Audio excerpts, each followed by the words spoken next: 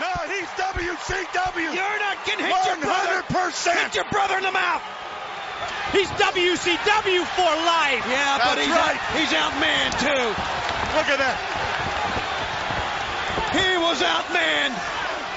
There was nothing for him to do. He is one of the bravest, toughest men this sport's ever known. And he's wailing the daylights out of his own brother. After the 4-on-1 attack, it looks like Nash is ready for the jackknife powerbomb. There have been fines of over $300,000 levied to Nash, and he pulled away for the powerbomb as Doug Dillinger and security walked toward him that time and said, "You better not." Meanwhile, Rick Steiner at the mercy of the NWO, including his own blood. He's gonna do it. Gonna do it anyway. He's gonna do it. No, he's not. Can you imagine the Steiner's families at home? I mean, both families, the whole Steiner family, watching Scott and the NWO turn on his brother like this. Stomping, pounding away at the mercy of the NWO. Three men. Uh-oh. Boy, they're running now. Who could this be? It's the Giant. 7 feet 4, 500 pounds, bad neck or not, looking eye to eye with Kevin Nash. How about it now, Big Sexy? The man that tried to break his neck. The Giant, the man who against doctor's orders will return to the ring at Uncensored against Kevin Nash. He's gonna powerbomb him. Do it, do it. He's gonna put him up.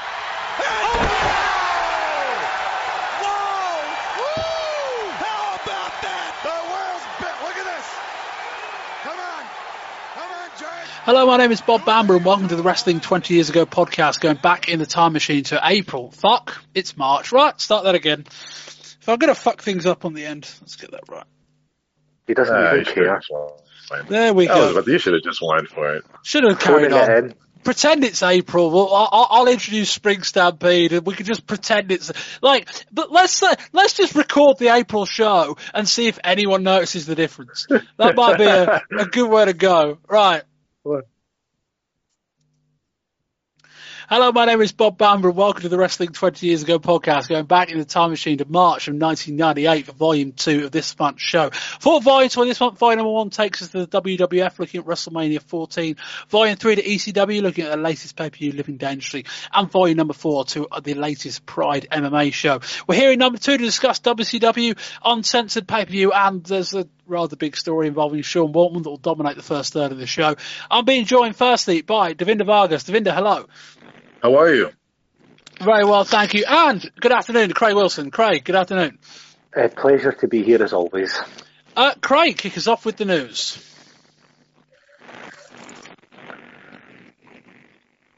Sean Waltman, after 6, was fired by Eric Bischoff this month as an apparent shot at both Kevin Nash and Scott Hall. Waltman would end the month appearing on Monday Night Raw, cutting a shoot promo on both Hogan and Bischoff. Waltman had been off of television after recovering from neck surgery, and officially Bischoff has said he was fired due to his inability to compete. But the reality is a far more detailed story of politics in WCW. We'll discuss this properly at the end of the show. Hulk Hogan and Randy Savage ended in a no contest at the end of Uncensored as WCW attempted to present a stacked lineup to counter WrestleMania a couple weeks later. The match was typical Hogan and Savage fare, and concluded after interference from Ed Leslie and Sting, with Savage blindsiding Sting with an attack, but did not appear to reunite with Hogan either. This was closely tied to the political stories in recent weeks, with guys like Hall and Nash unhappy at Hogan and Savage being in the main event instead of Hall's world title match with Sting. The Hogan-Savage feud had dominated television in recent weeks, as the pair attempt to recreate some of the shoot storylines that Bret Hart and Shawn Michaels had last year. Sting retained his WCW World title against Hall at Uncensored. Despite all of the stuff going on backstage, Hall agreed to lose cleanly. It wasn't the case in other parts of the card, as many finishes were changed to placate one party or another. Kevin Nash's match with the Giant ended in a run-in after Nash not only did not want to lose, but also didn't want to take a powerbomb. In the Page, Benoit, Raven three-way, originally it was planned that Raven was going to win the title, only for Benoit to be given the decision to make it up to him. Then Dallas Page fought his own side and ended up winning the title. Elsewhere, Booker T retained his title in another match where the finish was changed. There were also wins for Juventud Guerrera, Chris Jericho, Lex Luger, and Bret Hart. Given some recent injury issues, apparently the plan was Bret Hart is to copy their formula from Sting last year, having him wrestle very little and aim towards a match with Hogan in December. Expect him to talk a bit more, though. WCW are apparently talking with the Ultimate Warrior. They've reportedly offered a 6-figure contract for 2 pay-per-views and Nitro appearances, so we can expect one of those to be a loss against Hulk Hogan. Raw and Nitro will be running within a matter of 10-15 miles of each other, with Raw in Hampton, Virginia, and Nitro in the Norfolk scope. Norfolk, depends on which side of the Atlantic you're from, I suppose. I remind you that we're on Patreon for $5 a month. If you'd like to say thank you and get early access to shows, you can do so at patreon.com/wrestling20RS. Links in the podcast description and on our website. On to the ratings for the month. I mean, it's a good whatever way you shake it, really, whichever side of the line you're on. Nitro on March the 2nd did a 4.8 to Raw's 3.8. On March 9th, Nitro did a 4.6 to Raw's 3.6. On March 16th, Nitro went unopposed. It did a 5.1. Raw was shifted to a Tuesday. Perhaps more remarkably still, Raw on a new night did a 4.4 rating, which just tells you how big wrestling is these days. The Nitro, that they said the final hour of every single match in the final hour of that Nitro was the most watched in cable wrestling history, one after another. And on March the 23rd, Nitro did a 4.6 to Raw's 3.6. The ratings of March the 30th we'll cover on next month's show. Now, a little bit of a weird start. We did briefly mention the Waltman story at the top, and suffice to say, it's about 80% of what's going on in WCW news-wise this month. Ordinarily, with a story like this, we'd leave it to the end, but given what its significance and also the fact it kind of impacts on everything else we'll see and discuss, both on the pay-per-view and little bits from TV, kind of doesn't make sense to ignore it. Craig, I'm going to get my kind of shit together and get my notes in order. So what are your thoughts on this Waltman story before I go into it? It's a pretty bold show of strength from Eric Bischoff. If this is as is rumoured a shot across the bows of both Kevin Nash and Scott Hall, it seems quite unnecessary and quite a risky thing to sort of antagonise 2 guys not really renowned for their cooperation backstage, to sort of poke them with a big "I've just fired one of your best friend" sticks. So I mean, he must think he's on pretty firm ground. It's a pretty terrible way that he was fired, the traditional FedEx letter whilst recovering from injury. But yeah, I mean, it's as the sort of war heats up between WWF and WCW, it does strike you something that's probably going to have a lot more to talk about in the coming weeks and months. Yeah, not even the first time Waltman's been fired. Bischoff fired him. I can't remember when, but Bischoff kind of verbally fired him, I think, in the latter half of last year. I think we certainly covered it on whatever show that was. But this time it was official and definite, i.e. he ended up, if you want to listen to volume number 1, if you haven't already, he ended up on Raw basically telling Hulk Hogan he sucks on a live promo, so he's definitely been fired.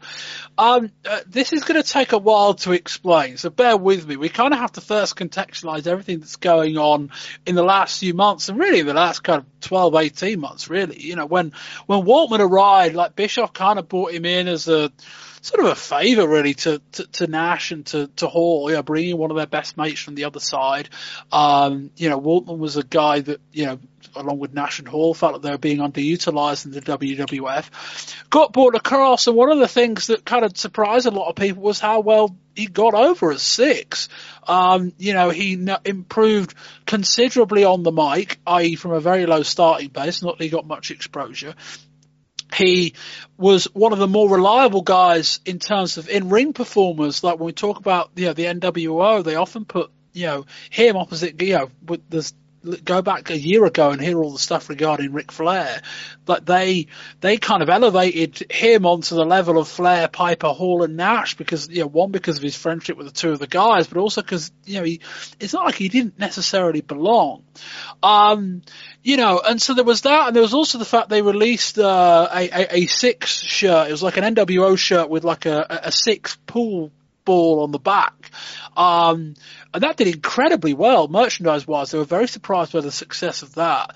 And so Waltman, nursing some neck problems and kind of disappeared from TV for a while. Neck surgery was successful. They kind of banned him from traveling. So not only could he not wrestle, he couldn't really appear on shows, which is why he hasn't really been seen for a while.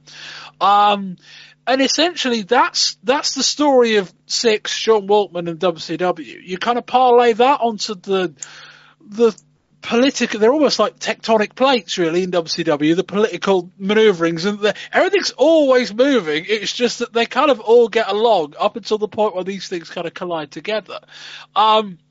So a few things going on in that respect. One, Hulk Hogan still has not signed a contract with WCW. He's working on a per date deal or something like that, or just on a retainer. I don't think WWF's interest in him is very high, but obviously Bischoff's still quite keen to keep him happy. Hogan's quite keen to appear on TV. One, because ratings are excellent. He's quite keen to appear on house shows. Number two, because the house show business is very, very good. He's also worried of the fact the January pay-per-view that he wasn't involved in, was it January? Or whichever pay-per-view he wasn't involved in the last 2 months, headlined by Flair and Bret Hart, did very, very well. It was the January show with Hart and Flair, did almost as high a buy rate as the significantly more pushed February show involving him against Sting. So Hogan's a bit wary of what's going on with Bret Hart, and, apparently he wants to keep Bret Hart and Ric Flair apart, because he's worried if those two get on screen a lot together, that could explode. And right now, Hulk Hogan's a bit worried about anything that might draw away from his own drawing power. What that has parlayed itself into is that this month's pay-per-view Uncensored that we're going to review, because it was WrestleMania, they wanted to be able to basically stack the deck. They wanted to present a card that involved all their main talent in big, big storylines. And, it's great watching Raw and hearing these like little notes, like Jim Ross on Raw saying, when you rig up your pay-per-view provider, be sure to order WrestleMania by name. Obviously, this was a couple of weeks out. Basically, because they don't want people ringing up their pay-per-view provider saying, hi, I'd like to order the wrestling, and the pay-per-view provider buys them WCW. All these weird things going on. And so basically, Hogan and Savage got themselves put in the main event, and so those were the big guys that they were focusing on. So much so that even Scott Hall, in his match against Sting, was very much demoted to not only the semi-main of the show, but also in terms of the build on TV, was getting maybe 10% of the promotion relative to all the other stuff surrounding Hogan and Savage. That's kind of pissed off Scott Hall. Alongside that is Kevin Nash, who's apparently been in words with Hogan this month and told him, I want your spot, i.e. I want to be the big guy. So that's going on as well, which is one of a list of reasons why Scott Hall and Kevin Nash are a little bit pissed off. You've also got the stories we've been reporting for a number of months that not only are those guys pissed off at the top, a lot of other guys down below are quite pissed off as well. You've got guys that have been in WCW for a year, 18 months, 2 years, your Malenkos, your Benoits, a lot of the cruiserweights and the Mexicans and guys like that have been around for a while that believe that they are, one part of the big reason why WCW and Nitro have been so successful, and two, also believe that they should be pushed up in higher positions on the card. So everyone's a bit unhappy. Now anyway, this has all been kind of bubbling under, and now I can, hopefully with that context, finally provide some information on what's actually happened this month. So as we should always do really on every show, thank you to the Torch and the Observer for their extensive detail on this. I'm picking through notes from both, and I'll read verbatim a few passages as well. So on the March the 9th, before the Nitro in Charleston, West Virginia, there was a backstage meeting with Eric Bischoff, Hulk Hogan, Kevin Nash, and Scott Hall that apparently they felt seemed to kind of quell the tensions. They seem to, generally the agreement is, and was even at the time, look, we know things are going on, but let's all be cordial and professional, work together to make money, etc., etc. Anyway, while all that was going on, earlier in the day, Bischoff had sent Waltman of FedEx firing the guy, terminating his contract. Apparently in the meeting, he alluded to, and I quote this line verbatim, putting a bullet in Waltman. I don't really know what or why, but that was there.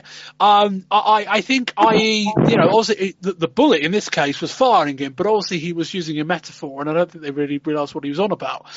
Given the meeting went relatively well, they didn't really realise what he was saying. But apparently he fired Waltman for no other reason than to get back at Hall and Nash for all their stuff going on backstage, etc. And here's a quote, I think this is from the Torch. Bischoff had tried to juggle the egos of Hogan and Nash while staying friends with both of them. Although when push comes to shove, Bischoff, for a variety of diverse reasons, has always sided more closely with Hogan. I think there's a few bigger reasons, but there we are. So anyway, we move on now to obviously the uncensored part of everything else. And given that Hogan and Savage received so much hype, that had kind of been pissing off Hall, and apparently Hall and Sting had some words backstage, but that had caused some unrest, not only in the faction involving Nash and Hall, but also on the undercard as well. And there was thoughts that Nash and Hall might be trying to, I don't want to say unionise, it's not really the right word, but essentially kind of put together a band of guys to apply pressure, if you like, to the guys at the higher end of the card. And yes, I'll cut back now to another quote from the Torch, because this paragraph's quite long, but it seems quite important. Just when it seemed the major blow-up had been avoided, the next day Walton received his FedEx notice that he'd been fired, even though technically he was locked into another 1.5-year contract and didn't do anything to breach it. Because his firing was on paper, not verbal, like the last time Bischoff had fired Waltman, a firing that was retracted less than an hour later. This time Waltman is apparently free to immediately negotiate with the WWF or protest his firing and work to get rehired or paid what he's owed. No reason was given for Bischoff firing Waltman, which could technically mean WCW breached their contract, opening themselves up for a lawsuit. Let me just read the next paragraph of my notes. Basically, another reason why Hall and Nash are a bit pissed off was that after the stuff in December, they basically pitched the idea that those two would basically split off the NWO, and there are talks, and I think there's still this idea they might break the NWO into two, and have Hall and Nash on one side and Hogan and Savage on the other. Hogan nixed the plan and said it wasn't time to do an internal feud, and neither of you two are on our level, his and Savage's. And that obviously caused other problems as well. We move on about a week or so. We're about mid-March at this point, just before the pay-per-view, but everything else. Kevin Nash demanded release from his contract. I'm just reading bits and pieces here from the Torch. According to Nash, he was telling others what he said on Prodigy Chat a few days later. Bischoff refused to release him. Here's the quote. Said Nash, in the heat of the argument, I asked him released. Bischoff said, are you crazy? You're not going anywhere. You're locked in for 4 years. I'll send you to Poland before I send you to Vince. I replied, they love me in Poland. Nash admitted that he had asked for his release, but he's also said that it was unlikely that WWF could match his salary. Another big note, as I say, surrounding Bret Hart. I know I kind of got off a bit on the Waltman thing that we'll come back to, but there's a lot of fascinating stuff here. Was that Hogan wants to keep Bret and Flair apart because he's worried they might get over, and he's worried about all that stuff. I've actually been through all of that. And also there was the point that Nash telling Hogan point blank he wanted his spot and that he wasn't giving up. Craig, that's maybe the longest single monologue I've ever done on this show. Just kind of poke at any of that, really. There's a lot to go through. I think a lot of it sort of comes back to the boldness of Bischoff, as I'd alluded to earlier on. I mean, it just sort of shows it's quite a sort of powerful test of strength, but it's also just a sort of fascinating insight, as was your monologue there, about just the level of politics going on backstage in WCW. What a sort of poisonous and toxic time this was. And just for sort of Six to be taken out in such a ruthless fashion. I mean, obviously, if he was an important player, you would be very surprised if Bischoff would have let him go. But test of strength, sort of display from Bischoff, maybe indicating that people shouldn't mess about with him too much. But pretty interesting to, I would imagine, to view the politics from the outside rather than to sort of be involved in it, particularly if you were recovering from a neck injury and had a wife and kids to look after. Devinder, what do you think about all this? That was a lot to take in. But it just it shows how, and it might sound a little hokey, a little corny, but it just seems like the passion for the sport is gone because everybody. I mean, if Hogan's on the card, everybody's making money. If Savage is on the card, everybody's making money. Sometimes you got to know your role. I believe sometimes if you're second string quarterback, then you're second string quarterback, and Savage and Hogan is just money. And it kind of reminded me of a few years ago when they did Bam Bam Bigelow and Lawrence Taylor. They went on last after the title. Now, I may agree or disagree at times that the title be more important than a certain one-on-one match, but like I said, Hogan and Savage it's just been there for so long. Their rivalry the last years, and I think it was just a lot more compelling with all the promos that they were doing. But then again, that was like decisions made by people backstage. Bischoff firing Waltman like through mail was kind of classless, and even more so that it seems like it was just to get back at Hogan Nash and Hall. But right now in this day and age, like he has Nash and Hall over here, but he has Triple H and Shawn over there. And if he feels like he was it just comes down to the working environment, Like it's wrestling, it's pro wrestling, but it's still work. And if they're not happy, if they're not, they got to speak up, and it's just a lot of stuff going on. Really, it is. Yeah, I think it's like when you're in a company and you've got maybe 3 or 4 guys working hard on big projects. Like there's always that kind of time at the beginning where, in theory, I wouldn't say you're underpaying guys, but you're paying guys at a base level. And everyone kind of works at that, even though they know everything's more important and they know the project's important, on the basis in part because they think, well, eventually I'm going to get paid more and eventually I'm going to get that big promotion. And I kind of think that's what's kind of started to bubble under here, as in, like, Nash and Hall came in on pretty big contracts in '96. Let's be clear about that. And they were involved in the big angle, and it was like, okay, we'll side with Hogan and we'll do this big angle, and it's worked out well for everyone. But eventually they're like, well, we're the reason we got here, we're the reason you got here, we think we're good enough now to take that billing. Where's our spot? I.e., they always believed they should get that spot, but they were willing to kind of sit there and wait while Hogan had his moment. And they're like, right, Hogan's done his moment, now we want our time. And they're like, you're not getting it, there's no room. And when you convince yourself for a while that spot's going to be yours, and then someone says it's not, it kind of pisses you off, and that's been. There's a lot of guys that fit that description in WCW right now. There's a lot of guys that Dean Malenko's taken a month off because he's not been happy with the way the Cruiserweight division or his character's been treated. There's a lot of, undercard guys that apparently there was a meeting this month between, it was Vince McMahon was involved and a few of the WCW undercard guys like Guerrero, and Benoit, just a meeting, and in terms of, what can you do for us and that kind of thing. Not that there's an opportunity for them to go. They're both on the contract for a couple of years, I think. But there's a lot of guys now that have been working for a while that kind of think it should be their moment. They should be earning more money. Not that WWF would give them more money in a lot of cases, but they should be exposed more. And as we've discussed on the show in the last few months, there's just no room. It only really works if you can push the bigger names out the top. And as I say, like, if anything, one of the big catalysts for all this is Hogan being out of contract. Hogan's seen what Bret Hart did in 1996 and gone, shit, like I can make a load of money if I can make myself appear like I'm available to both sides.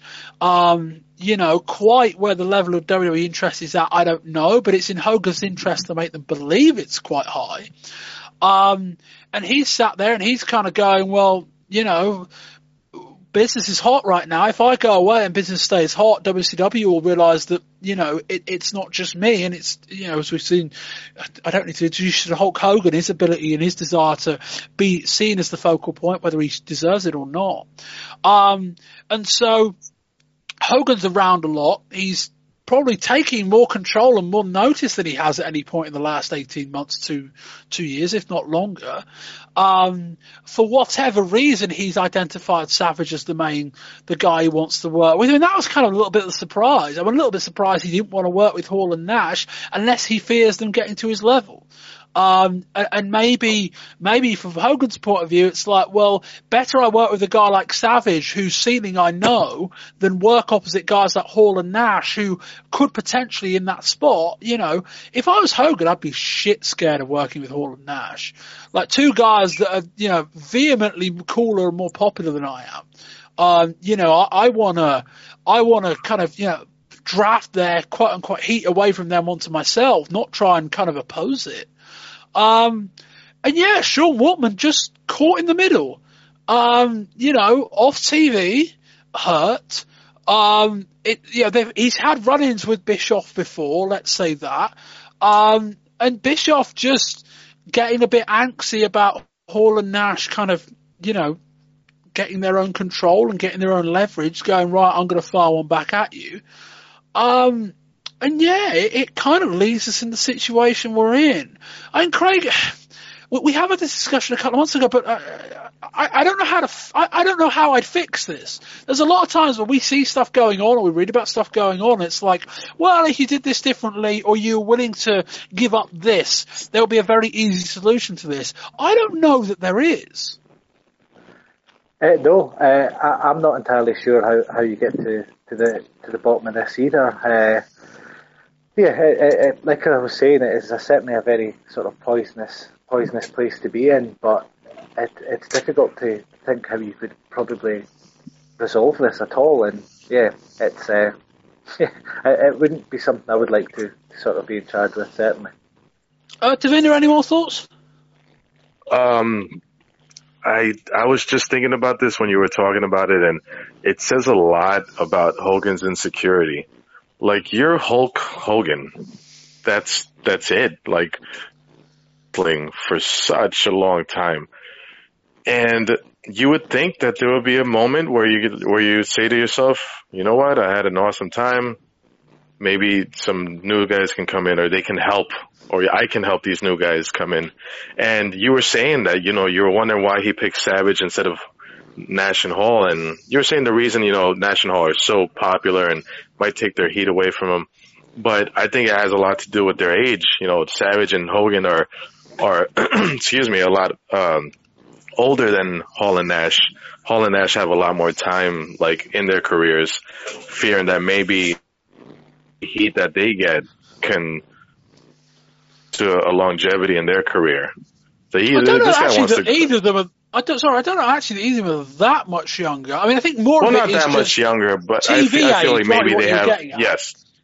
Yeah, and it just says a lot about Hogan's insecurity. I he was a hero of mine back then, and politically, he's just he goes, I want it all. And the whole pay by appearance thing, really, all roads lead to Hogan. That's right now. Yes. I think that's been WCW for the last couple of years to one degree or another. We talk about solutions. If there was one solution, it would probably be get rid of Hulk Hogan. I don't think it'd solve everything, but it would, like, if you were looking for the quickest route to absolving the most problems, it would probably be getting rid of Hulk Hogan. But I don't know that Eric Bischoff wants Hulk Hogan back in the WWF as good as the WWF are right now. As I said on this month's WWF show, they are probably looking for a guy to run opposite Steve Austin, and I get the feeling Vince McMahon would quite like it if that guy was Hulk Hogan. Whether Hulk Hogan would do it or not is also another question. But there we are. Anyway, he would like it, but would Austin like it? Austin would like it if he got over at the end of it. I mean, don't get me wrong. I mean, that's very, very difficult where Hulk Hogan's concerned. But But yeah, I think it reminded me of a rumor when Hogan and Jake the Snake Roberts were supposed to be feuding, but Jake the Snake, even as a heel, was getting a lot crazy reactions, and Hogan apparently just nixed the whole angle, feeling that he was going to get better reactions than Hogan. I feel like that's happened quite a lot, but there we are. Nitro kicks off the month with the NWO arriving in a limo looking awfully confident. Tony Schiavone tells us that our main event tonight will see Sting and Randy Savage take on Hollywood Hogan and Scott Hall. Our opening match has Chris Benoit taking on Scotty Riggs, which saw Benoit pick up a quick submission victory after hitting some rolling Germans and locking on the crossface. The announcers tell us that Randy Savage has been named Harvard Lampoon Real Man of the Year, and you know something like that has to stick in the craw of Hollywood Hulk Hogan. We see clips of Savage accepting the award at Harvard. Hogan and Bischoff came out for a promo. Hogan buries Savage and says that everybody knows that he could beat Sting any day of the week and twice on Sunday. He plans on showing the whole world that Savage couldn't even carry his bags and vows to beat Savage in a cage out uncensored. We see Mean Gene and the Nitro Girls at St. Joseph's University for a Nitro party. Next up we have Chavo Guerrero Jr. taking on Juventud Guerrera, appearing without his mask for the first time on free TV. Hoovy won with a Hoovy driver and a 450 splash before cutting a promo with his mask saying this is only the beginning. We then had Psychosis taking on Prince Iaukea. They had a very sloppy match that nobody in the crowd cared about until Iaukea picked up the win by countering a victory roll attempt from Psychosis. This was followed by Raven taking on Disco Inferno. Naturally, as we are in Philly, Raven was very popular with this crowd. They had a typical Raven match full of brawling and chair shots until Raven hit a dropped hold onto the chair and followed with a DDT for the win. Into hour number 2 and we have the Public Enemy taking on Hugh Morris and Barbarian, accompanied by Jimmy Hart, in a Philadelphia street fight. Public Enemy ripped Hart's shirt open and tried to put him through a table, but were superplexed for it themselves. Even the announcers pointed out that there was no pre-existing issue between these teams, so this was just a street fight for the sake of it. Public Enemy hit a leg drop on Morris and Rocco pinned him for a quick win. Randy Savage and Elizabeth came out for a promo. Savage was wearing his NWO gear. He says Hogan should be glad that it's NWO for life, because without the NWO, Hogan wouldn't have a life anymore. Savage says him and Sting will work together for one night only, but they would do business his way. This brought out Sting. Sting tells Savage that he only does business his way, and left. Goldberg then defeated Sick Boy in a dominant squash match after a spear and a jackhammer. We had a music video for Stuck Mojo, we saw the band performing in a ring, and Raven and the Flock attacked until DDP saved the day with a chair. Page hit multiple diamond cutters and had a stare down with Raven. Mike Tenay then brought out DDP for a promo. He promised to beat Raven and left through the crowd. Hammer then came out for a promo and challenged DDP, who obliged and returned to the ring through the crowd. Page hit a diamond cut early in the match, so Raven attacked for the DQ. Benoit ran in to make the save and attacked Raven, but Page accidentally hit them by mistake, which led to a three-way brawl until he cut to commercial. Bret Hart came out for a promo. He says he didn't come to WCW to make money, he came to WCW to make a difference. Bret ran down the NWO and promised to beat Kurt Hennig at the pay-per-view and said that Bryan Adams will pay for stabbing him in the back tonight. Scott Norton and Davey Boy Smith had a short while brawl of a match, about 90 seconds, until Norton shoved down the ref on the outside for the DQ. The two men then brawled to the back. Conan came out for a promo. He buried Hoovy for losing his mask after Conan went through all the trouble of getting him a job in WCW. Conan then squashed Super Colo, picking up a quick submission victory with a Tequila Sunrise. He tried to unmask Colo, but Hoovy made the save. Hoovy and Conan then set up a match for next week on Nitro. We had a replay of Bryan Adams turning on Bret Hart a few weeks ago. Ric Flair came out for a promo. Flair said he would be with Gene at St. Joe's partying, but he wanted to see the main event tonight. Kurt Hennig and Rick Rude came out. After some verbal back and forth, Flair challenged Hennig to a fight. They brawled and traded chops until Flair attempted a figure four and Rude jumped him from behind. Hennig hit a fisherman suplex and Rude theatrically took his time to count the three until Bret ran in and made a very late save. Scott Steiner took on Hacksaw Jim Duggan in his first match as an NWO member to kick off the third hour. Steiner won a short match with a belly-to-belly suplex and a Steiner recliner. Booker T and Dean Malenko took on Eddie Guerrero and Chris Jericho. Eddie had brilliant heat with the crowd. The match was short but excellent, and Malenko picked up the win for his team with a cloverleaf on Jericho in what was easily the best match of the night. A group of NWO members, led by Kevin Nash, came down to the ring for a promo. Steiner grabbed the mic and says he wants to induct his brother into the NWO. Rick Steiner and Ted DiBiase came out. In the ring, Nash presented Rick with a t-shirt, but Rick threw the shirt in his face and started running wild. The NWO got the upper hand and Nash tried to powerbomb Rick, but Rick backdropped his way out. The Giant ran in and the NWO Nash aside bailed. The Giant headbutted Nash and hit him with a powerbomb of his own. Security then tried to arrest the Giant, but the handcuffs they used didn't fit his wrists, so they just let him go. We then got Bret Hart having his first match on Nitro, where he looked for revenge against Bryan Adams. The match ended in a DQ when Hennig ran in and attacked Bret when he had the sharpshooter locked on Adams. Hennig and Bret brawled up the aisle until we head into the break. With that, it's time for our main event with Sting and Randy Savage taking on Hogan and Scott Hall. They brawl from the start with Sting and Savage running wild for several minutes. Hogan turned the tide by using the spray paint can on Savage. Sting eventually got the hot tag and hit 2 Sting splashes and attempted a Scorpion Deathlock on Hogan, but the NWO hit the ring for the DQ. DDP and Giant ran in to even the odds and the show went off the air with Sting, Giant and Page tending to Savage. Macho Man had to say when he went in the ring right before he was scheduled to meet Bryan Adams. Here's what happened. Don't you know that half the guys in the NWO right now are shaking your hand, smiling in your face, and they want to stab you in the back at a drop of a hat? How about that? That got a reaction, didn't it? Here goes his ego. Think about. My phone is ringing off the hook. Your so-called loyal friends, NWOites, want to band together, strengthen numbers. And their main goal is to get you out of the NWO. Reference is, Elizabeth, who's the real man? Hollywood or the Macho Man? Macho Man, there's only one real man, and that's you.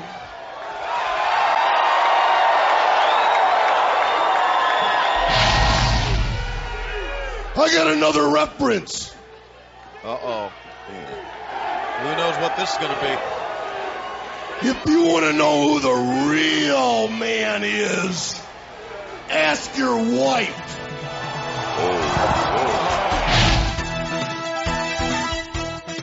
The 9th of March edition of Nitro opened with a recap from Thunder of Savage telling Hogan that half of the guys in the NWO couldn't wait to stab Hogan in the back and that his phone was blowing up with guys wanting to jump ship and join him. Our opening match saw Ernest Miller squash Damien with a springboard roundhouse kick. Bischoff and Hogan then came out for a promo. They talked about Savage's family only having a roof over their heads because of what Hogan had done in this business. Hogan said, "It was your choice to drag your wife into this business, your choice to drag your ex-wife into the dressing rooms, your choice to have your wife mingle with the boys, to act like one of the boys, and believe me, she did the boys." Hogan said that he would prove in the cage that Savage couldn't hang with him. Mean Gene and the Nitro Girls were on campus having a Nitro party at Duke University. Sick Boy with the Flock took on Lenny Lane and picked up a quick win with The Cure after a horrible match. Mike Tenay then brought the Giant out for a promo. Giant noted that he had a bad neck, but now Nash had a bad back, so they were even going into the pay-per-view. He brought out a few friends, and out came Sting, carrying the world title for once, and Randy Savage. Savage ran his mouth as Sting attacked the turnbuckles with a baseball bat. Savage challenged Hogan to find 2 partners and face them in a 6-man tag tonight. Goldberg squashed Barry Darsow with a spear and jackhammer combination. Scott Hall came out and ran down Savage before volunteering to team with Hogan later. He tells Sting that he will have to prove to Hall that he is the better man at Uncensored, and Hall doesn't think that Sting can do that. Kevin Nash also came out for a promo and pledged his loyalty to Hogan. He said that he did feel pain in his back from the powerbomb last week, but he would hurt the Giant worse at Uncensored. We close out the first hour with Dean Malenko taking on Kidman. Chris Jericho came out to watch early in the match. Malenko hit a gutbuster off the top and locked on a cloverleaf for the victory. Jericho tried to lead the Flock into the ring to confront Malenko, but they attacked him instead, so he retreated. Hogan and Bischoff are back out to kick off the second hour. Hogan announces Nash and Hall as the partners of his choice. Brian Adams is out to take on Chaos of High Voltage. He picked up a quick win with his Tortoise Slam before hitting one on Rage as well and demanding a 3 count on him too. Conan came out for a promo. He is refusing to wrestle Hughie tonight, but he has found someone who will, and if Hughie beats him, he will get a match against Conan.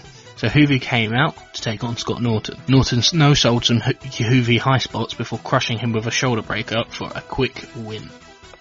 We get a DDP, Benoit and Raven video package leading into Uncensored. Then we had Chris Benoit and DDP taking on Raven and Saturn. This had a decent amount of time and they delivered a good match, but with an underwhelming finish.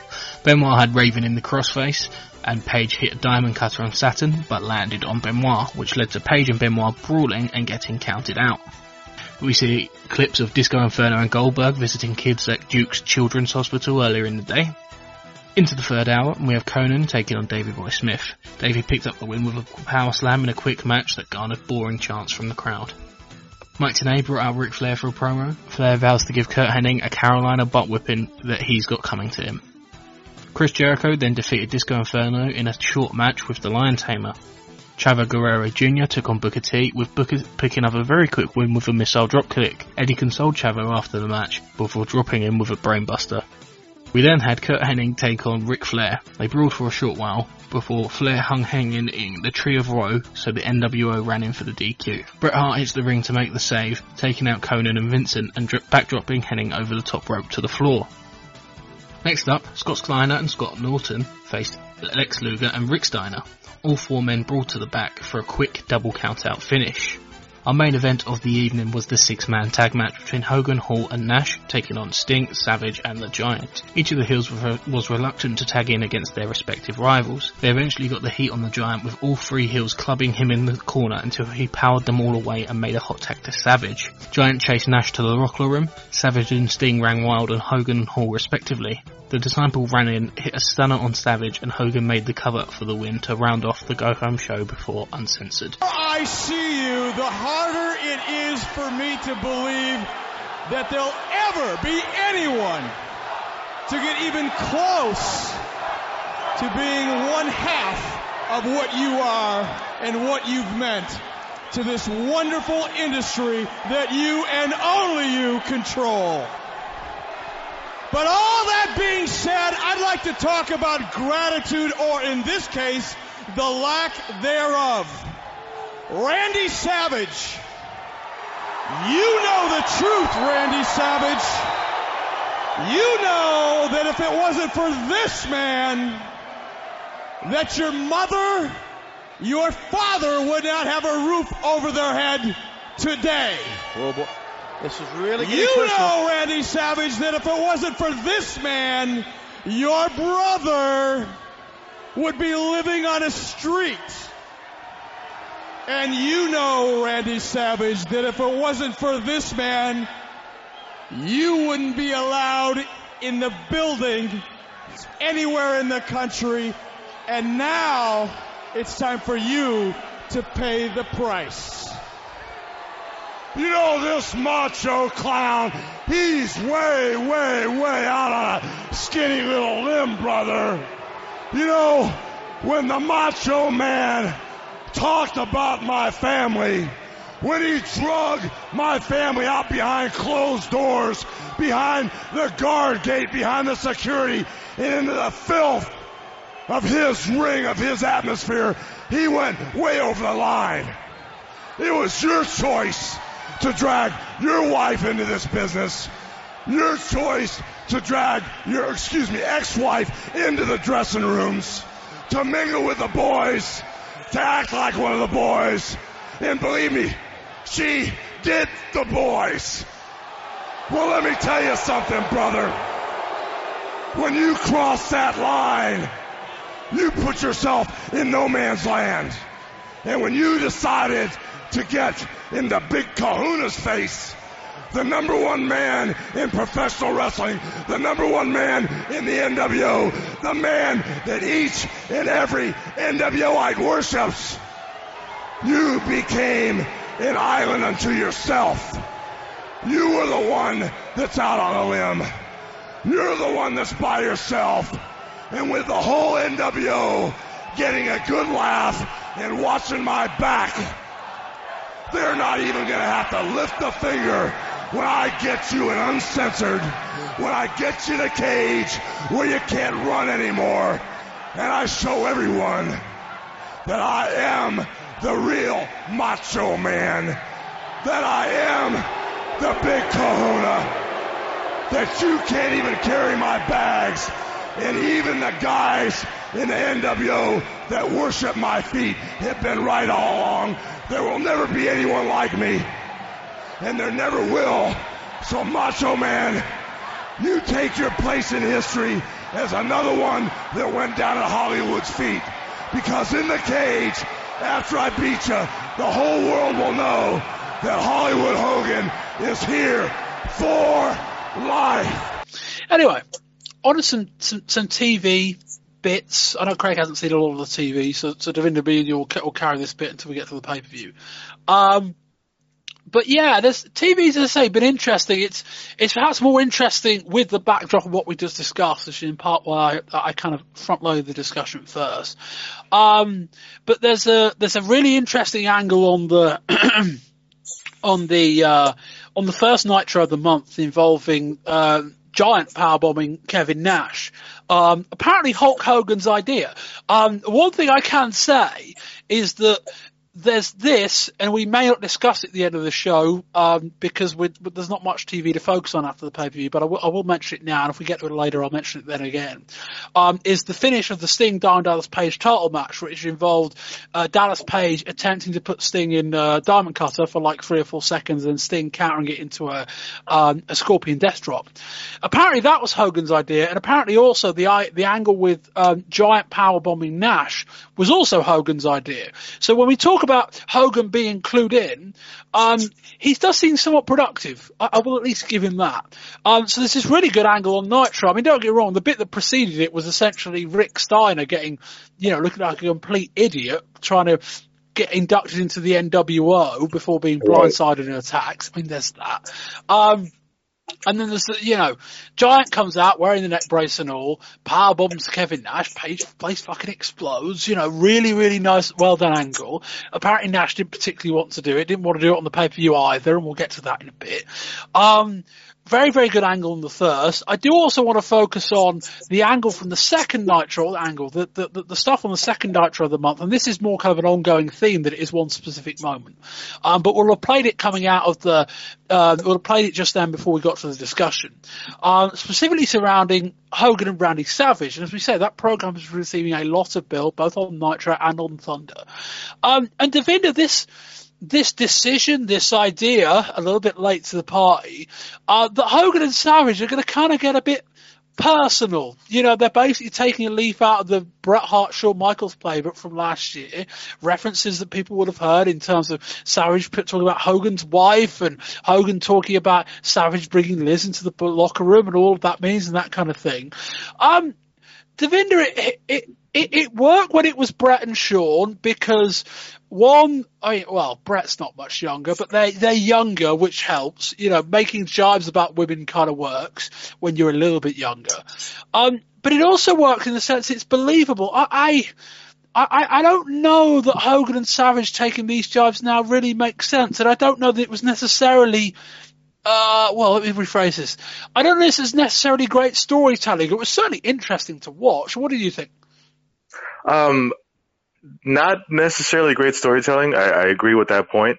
But, when you say late to the party, sometimes the person late to the party is the one who's being looked at, I feel like imitation may be the sincerest form of flattery, but it's also like, let me see if I can do this better.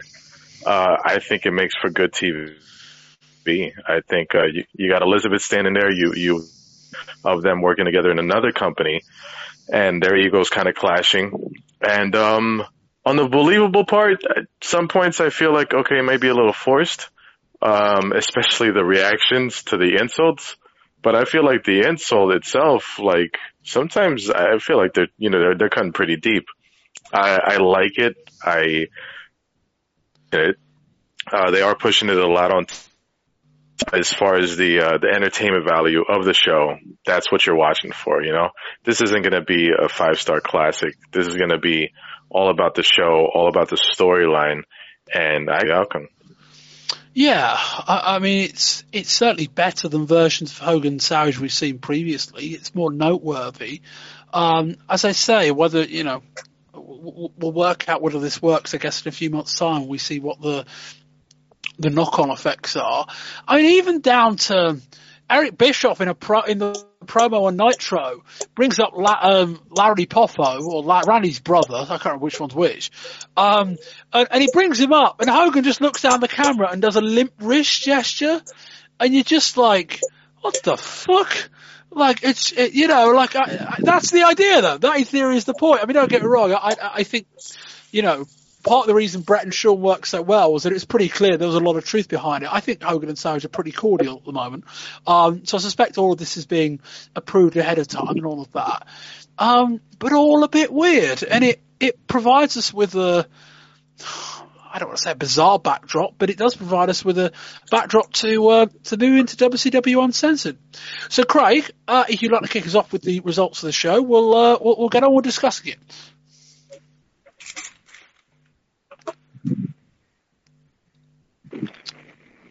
In the opening match, WCW World Television Champion Booker T defeated Eddie Guerrero with Chavo Guerrero in his corner. Second up, Juventud Guerrera defeated Conan. WCW Cruiserweight Champion Chris Jericho defeated Dean Malenko. Lex Luger then defeated Scott Steiner. In a triple threat match for the WCW United States Heavyweight Championship, Diamond Dallas Page retained against Raven and Chris Benoit. The Giant then defeated Kevin Nash by disqualification in a match on an uncensored pay-per-view. Bret Hart then defeated Kurt Hennig, who had Rick Rude in his corner. WCW World Heavyweight Champion Sting retained against Scott Hall, who was accompanied by Dusty Rhodes. And in the main event, Hollywood Hogan fought Randy Savage, who had Miss Elizabeth accompanying him, to a no contest. Or whatever the hell that was. Yes, I will do my best to provide context around all the political manoeuvrings ahead of some of these matches, for there were quite a few. Davina, what do you think of this show? I like I was saying earlier, we were talking about it. I grew up on WWF, and watching this pay-per-view, the beginning, I thought it was a bang. There was so much talent in that ring, in those matches. They all entertained. They all went to work. I feel like it was a great show. The ending was I have some questions about that, but later on about that when we get to those certain matches. But I enjoyed it. I did not regret watching it. I felt like it was a good show. Did not regret watching it. I think that's the baseline for WCW shows. As for your questions on the main event, whether the hell we're going to be able to answer any of them or not, we'll guess we'll find out. Craig, what do you think?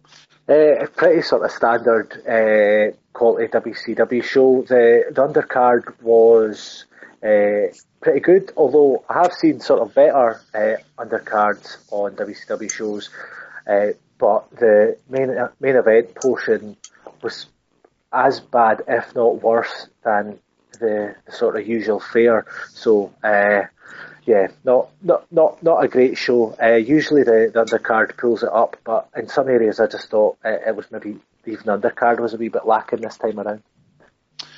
Yeah, what a, I don't want to say disappointing WCW show, but if anything, this show was, as I say, they wanted to stack the deck against WrestleMania, so they kind of got all of their ducks in a row and stacked this deep main event heavy lineup in terms of, you've got Scott Steiner and Lex Luger on fourth, which is early for two guys of that nature. The problem was that having more main event caliber matches meant we had more main event caliber matches, and that meant we had more average to below average to worse in ring action, and that kind of squeezed a lot of the better undercard down the card essentially, which didn't really help the quality of the show. But we'll we'll see what happens as we get to it. Anyway, we start with Eddie Guerrero with Chavo Guerrero Jr. versus Booker T for the WCW television title. Not for the last time on this card. Eddie was meant to win this match, and then for at least this one, there were no political maneuverings. This one was a classic. People know the finish, therefore we're going to change it just because we can. So that was the reason why this one finished. Although it was a bit bizarre anyway. Nick Patrick is doing the officiating. Eddie spends the opening few minutes of the match begging for cover. Booker gets a hold of him and hits a back body drop and a sidewalk slam. More begging off from Eddie, who heads up the R-way. The crowd are working with it, so I can't complain too much. Booker goes to the top for the early Harlem Hangover. Eddie follows him up and hits a superplex. Bobby Heenan makes a play at the famous Guerrero fortune. It's simple. If the family don't like Eddie, then cut him out of the will and put me in. Guerrero is now on top with a long rest hold. Eventually Nick Patrick sees Eddie using the ropes for leverage. Booker hits a flapjack, spins to his feet and hits a scissors kick, then hits a lovely spine buster or a sidewalk slam if you're Tony Schiavone. Booker misses something from the top and then hits a jumping side kick in the corner. He hits a drop kick from the top for the second time of asking and wins the match. Afterwards we see Chavo at ringside and he seems a bit happy. Eddie confronts him. They exchange shoves. They then appear to make up and then Eddie blindsides him and hits him round the head. Craig, what do you think of this opener? I'm glad you mentioned Schiavone getting some names wrong, because that really jarred. I like Tony Schiavone's commentary, but yeah, he called it a rolling slam, but it was a senton over the ropes. Yeah, it just sort of jarred. In terms of the match, I thought it was okay. I really like Eddie as a heel. I think he really gets a great reaction from the crowd, and obviously Booker T's pretty over as a face. This was pretty good. I liked Eddie's work on Booker's knee, some solid psychology, and although it's very old school, I do like when a heel uses the ropes to increase the leverage on a sort of submission move behind the ref's back, because it really pisses off the fans. It's just gloriously simplistic. But yeah, Eddie as a heel's great, and I thought this was an okay match. I've seen better, have seen worse. It was fine. Devinder. Yeah, I'm really enjoying Eddie Guerrero. The bit where he was, use leverage. Like Craig said, it's an old school heel move, but there was something about Eddie's look on his face. It was so sneaky. It added another layer to the character. It was not like a blatant, I'm going to do this in front of the ref and I don't care. It was more like I'm going to do this and just get more pain in there, and the ref's not even going to look. I can do this as long as I want. It was, in-ring work was awesome. Eddie's character work, I think, carried the entertainment portion of the match. Booker T's on fire, but, yeah, it was a good match. I like it. Yeah, we talk about the beneficiaries of, we talked about when Eric Bischoff basically decided he was going to get rid of tag teams. Craig, I'll ask you in a minute. You're one of our bigger tag team fans in terms of the crew we've got. But one of the bigger beneficiaries is probably Booker T. As in, I'm not saying he was being held back, but a lot of time Harlem Heat were being managed by someone or else, Sherry and Jacqueline at one point, I think, and tag teams had their spot. And now Booker T's, okay, he's working undercard as a singles act, but he's really getting exposed a bit more. Now one of the old things with tag teams is that, if it's a tag team that debuts as a tag team, a lot of people will remember their tag team name, but they may not remember the individual guys involved. And so Booker may have been lost a bit in the shuffle, but now he's on his own. It's like, that's Booker T being really good. And we're starting to see that he is actually quite good. It helps when you're working a guy like Eddie Guerrero, who's done a really, really good job carving a little niche out for himself as this kind of, high-flying heel. And a very well done match. Craig, what do you think of the demise of tag team wrestling in WCW? It won't come as a massive surprise to you that I missed a lot of tag team wrestling, and you look down the card and it's all there is no tag team wrestling here.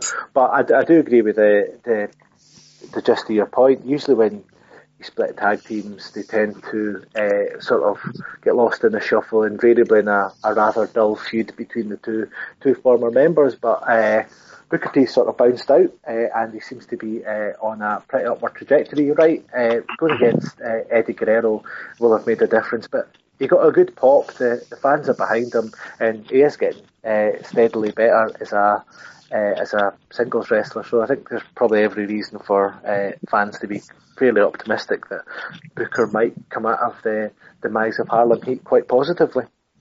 Do you have any thoughts on Booker? Yeah, I like him. I think, sometimes it could be booking. Sometimes your talent can carry it onward. I think he's just a talented guy. It's always that awkward, let's see what happens when they break up a tag team, because you've only known him in that light.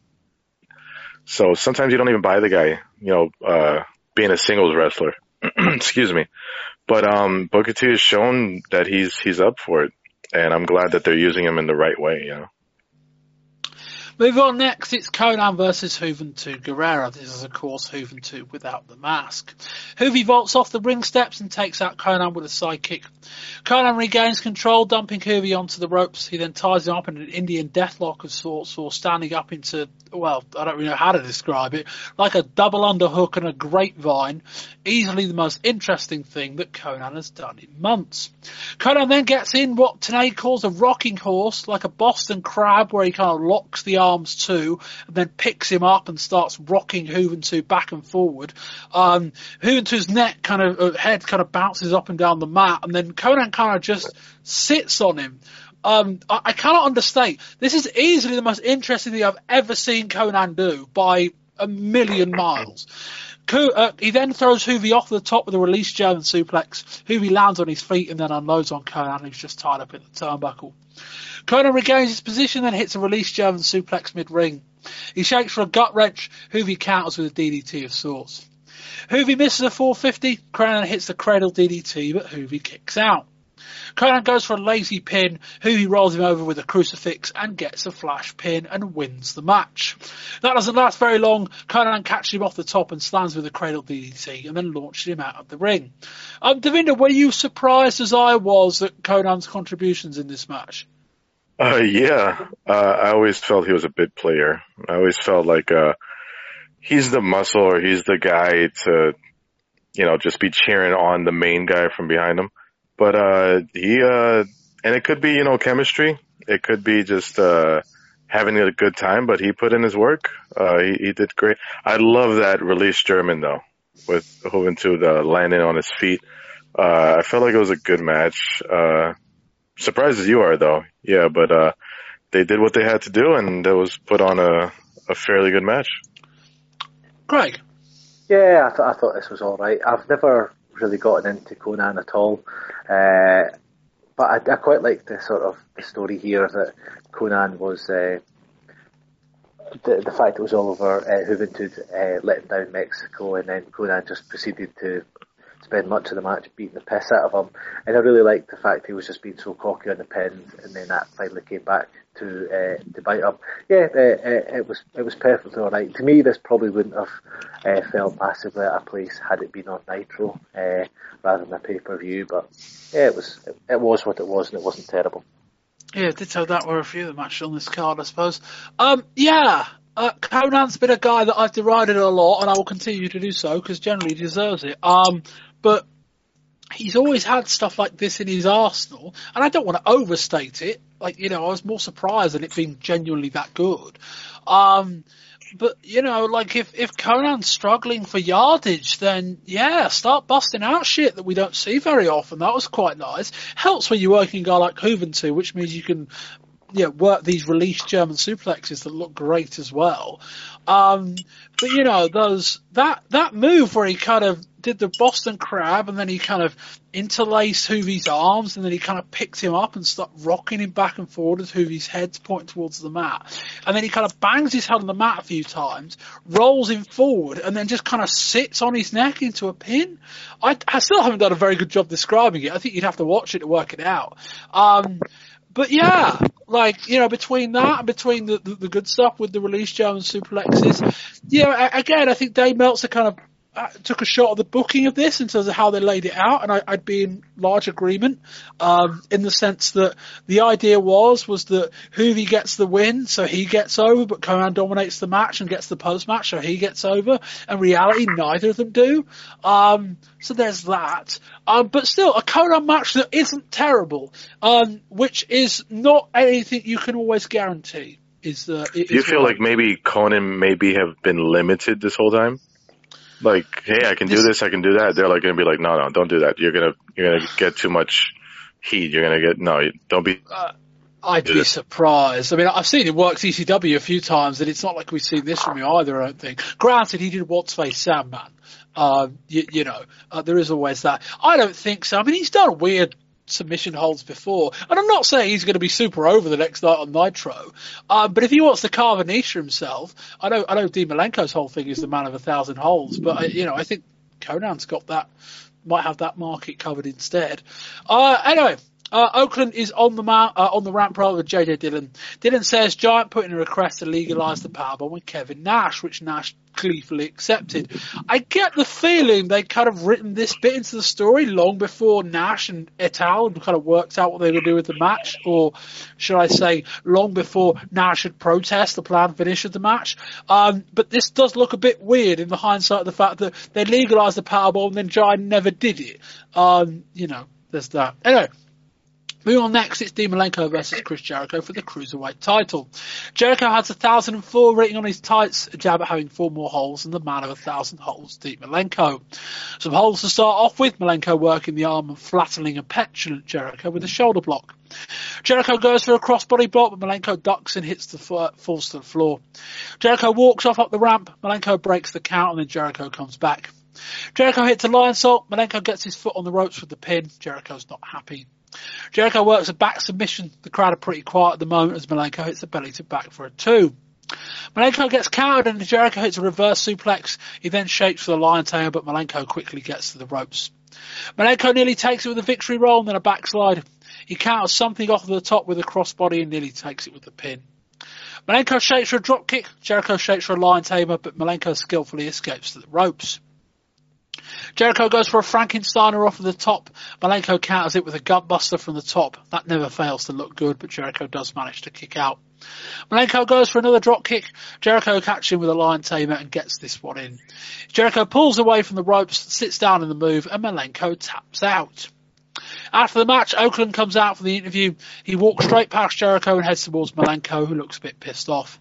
Oakland calls it a match. Malenko should have won. He gets oddly aggressive here. He calls out Malenko's recent PPV record of 0-4 since Starrcade. He even calls him a loser. If he calls him Jeff Jarrett, then he'll complete the set.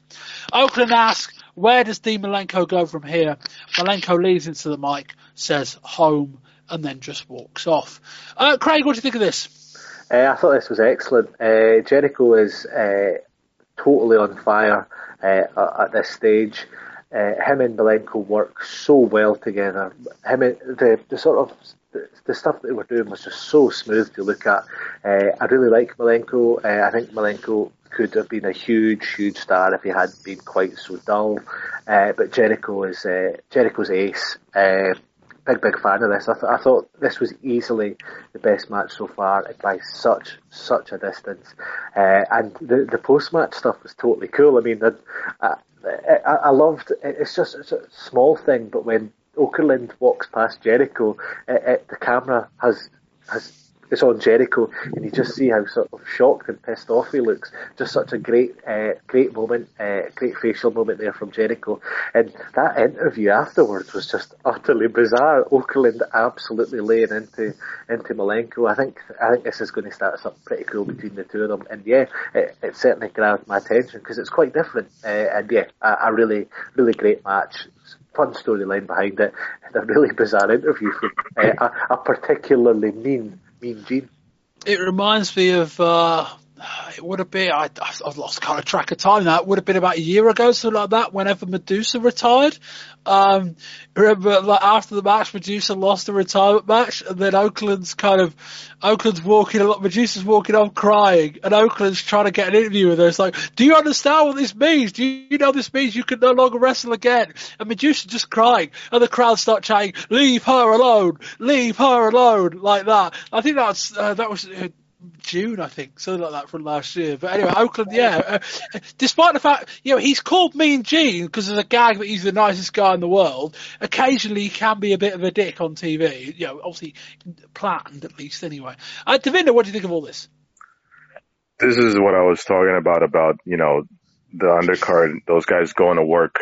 I love this match. Jericho is money. Dean Malenko is the man. And the match itself could have been good. I mean, I'm sorry. Let me rephrase that. The match itself would have been acceptable, and I would have been happy. But again, those layers, those details. Craig mentioned Jericho's facial expressions when he was walked by. He feels like he's the star. He's got 1,004 holds. Why are you walking to him? He's only got 1,000 holds. Those are the things. And then Malenko, Mean Gene Okerlund at his best, right? Just pushing, like not the right time, buddy. But the match itself was just awesome. Those guys are so smooth. It looked effortless. Good match. I know attacking non-wrestlers is kind of the thing now. And I don't know what propensity Mean Gene Okerlund has for taking a bump or something like that. But it kind of would have been cool if Malenko had just snapped him in half, or like putting in some kind of, that they want to talk about, Malenko going home, repackaging for a bit, etc. As I say, we're 18 months too late in terms of the whole flattening the non-wrestling guy being a difference maker, I think. Austin's kind of cornered that market, not to say he was the first, but he's probably the one that's made it work the most. But yes, Okerlund being oddly aggressive to the point that felt out of character was a bit weird. I understand why they did it. The match was good. Yeah, Jericho's, like, it's not this massively clever idea. Petulant and being a bit pissed off isn't this massively multi-layered character. But Jericho's starting to make it work. Like, people are starting to tune into it. They're starting to understand, and they're starting to react to him in the way that they should. I don't think it's money. I don't think it's main event, but it's the kind of thing you can evolve into something better if you get the opportunity. I think from Jericho's point of view, it's the kind of thing that will get him noticed. And him just being the vanilla undercard cruiserweight, I mean, he's a bit undersized, which won't help him in that regard. But if he can get this character over, as simple as it may be, it will be job done. Anyway, we go next to Scott Steiner versus Lex Luger. Steiner picks off Luger before the bell. He's wearing a white singlet to match his hair.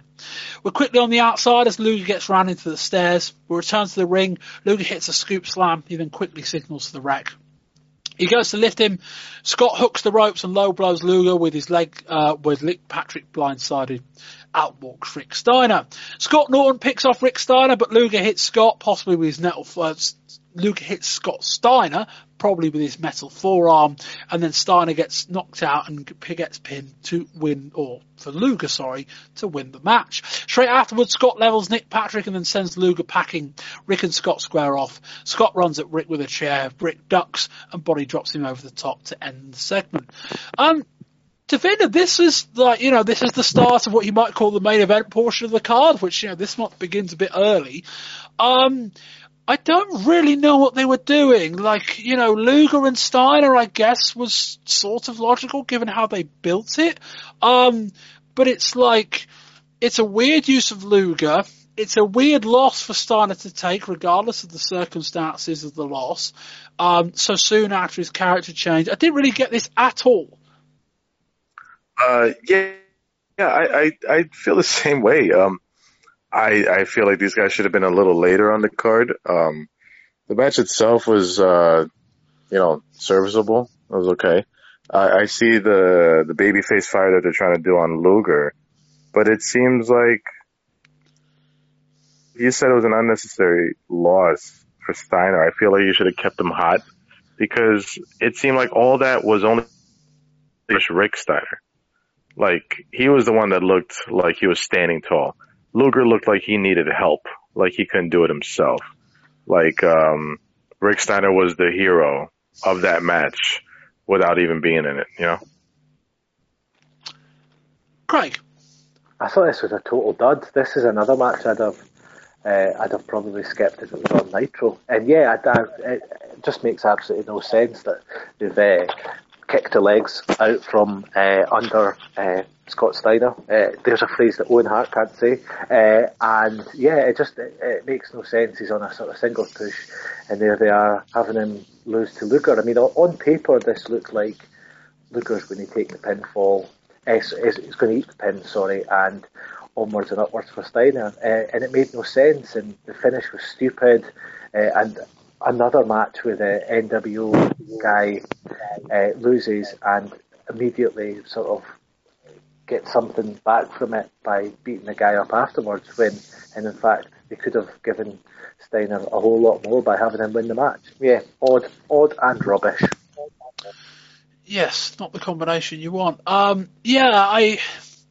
Luger's another guy. We didn't mention Luger when we were talking about the kind of political moverings and all the kind of big log jam at the top of the WCW card. Luger's the guy that's really fallen off in the last 6 months. And the problem is that he kind of shows it more than most. Like, there's other guys that are better at being pushed down the card and being okay.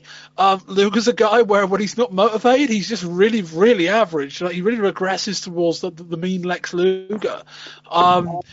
It's just a bizarre pairing. Like, as I say, I figured like you'd have been on another card without so many different matches higher up the card, and there's not the only one on this show.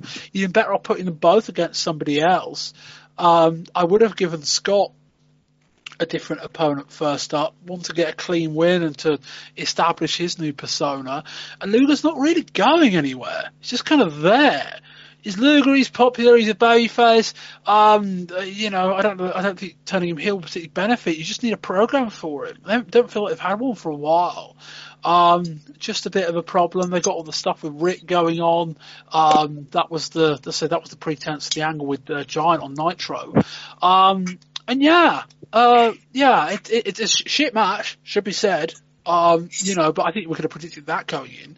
Not very long, which I guess is a positive. Just there, a bizarre choice and one of those things where you can't complain when this is a result, given how bad your decision making is. We will next the Triple Jeopardy match for the United States title between Raven, Chris Benoit, and Diamond Dallas Page. Triple Jeopardy match, a three-way match, first ball counts, falls count anywhere, and it's no disqualification as well. Now, political maneuverings around this match, there have been a few. Chris Benoit has not been very happy about how he's been treated recently, namely the fact that he believes that Raven and Page are using him, i.e. his wrestling ability, and they've picked him to feud with them so that he can get them over, and he's not been very happy. So originally the plan was Raven was going to win the title from Page in a singles match. Then they inserted Benoit into the match as a way of placating Benoit. They instead decided they were going to give the title to Benoit, sorry. And then Diamond Dallas Page wasn't very happy about this, so he politicked his way, and he got his way into, retaining the titles. We're about to find out. There's a fuckload going on, let's say that. We start with a triple collar and elbow tie-up. That was different. This could be a fun match. It's no DQ and falls count anywhere too, and the first four wins the title. You already heard me say that. Another triple collar and elbow sends all three to the floor. Somehow they all manage to stay tied up.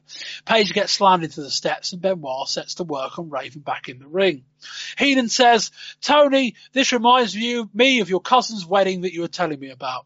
Benoit then hits a splash from the top, and Page breaks up the pin. Raven spots both men standing on the outside and kind of just throws himself onto them. He actually attempts to pin both of them on the floor, but they both stay alive. We brawl up the R-way. Raven grabs a trash can, but Benoit blocks it. They put a bin onto Raven, then Page gets two crutches, hands one to Benoit, and they both take their best shot. Each then takes it in turn to break up the other's pin attempt. Raven and Benoit then chuck Page through the uncensored lighting sign box thing on the stage. Page then just kind of stays there for a while and sells. Benoit then literally gets a kitchen sink. I thought those where they came from. They literally made one available so they can say this match had everything, including the kitchen sink. Not that was crowbarred in or anything. Raven grabs a table and just throws it onto Benoit. He then props the table up on the ramp, only for Benoit to throw him through it. Return to the ring, still no sign of Page. The bump didn't look that good to keep him out for this long, but it does at least give the match some focus. Benoit grabs the chair, and speaking of Page, he's now literally crawling back to the ring as Benoit slams the Raven into a chair. Benoit puts Raven in a sleeper. Page then puts Benoit in one, and Raven does a double jawbreaker on both of them. All three go down. Benoit hits a lovely pair of German suplexes. He goes for a third, and then Page German suplexes both of them at the same time. Raven takes a trip out of the ECW playbook. He grabs a sign from Lodi that says, use my sign. He hits one of them, hits Page right over the head with it, and then he rips it off, and it turns out it's a metal stop sign. Out comes the table. Raven puts Page on the table. Benoit then smashes the sign over Raven's head. Benoit gets Raven on the top. Page is in range too. Benoit goes for a 10 punch. Page gets up and then sends Benoit to the floor.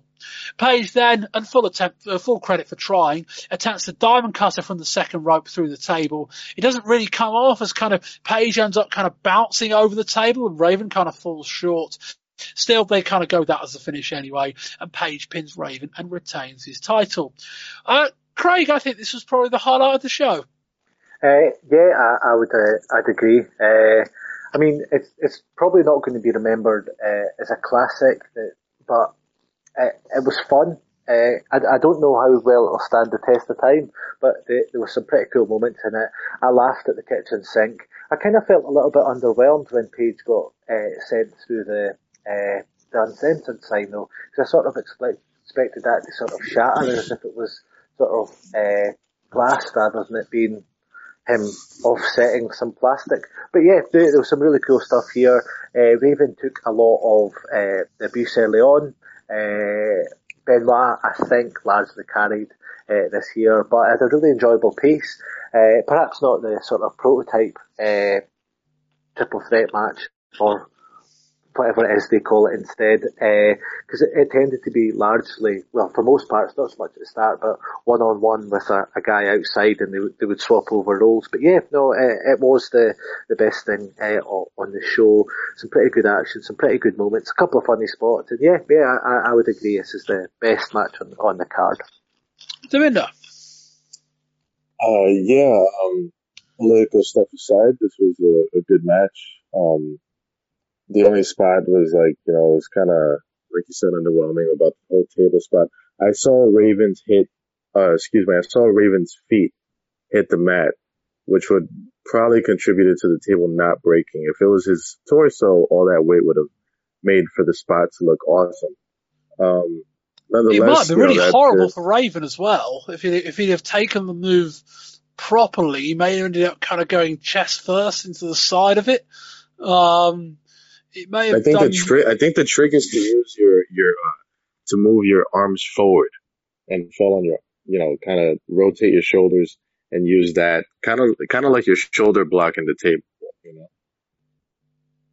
Yes. And but that shouldn't put a damper on the match. The match itself was awesome. It was a lot of fun. That triple tie-up was really cool and interesting to watch. Kind of set the tone for the whole match, Yeah, they did a very good job with this.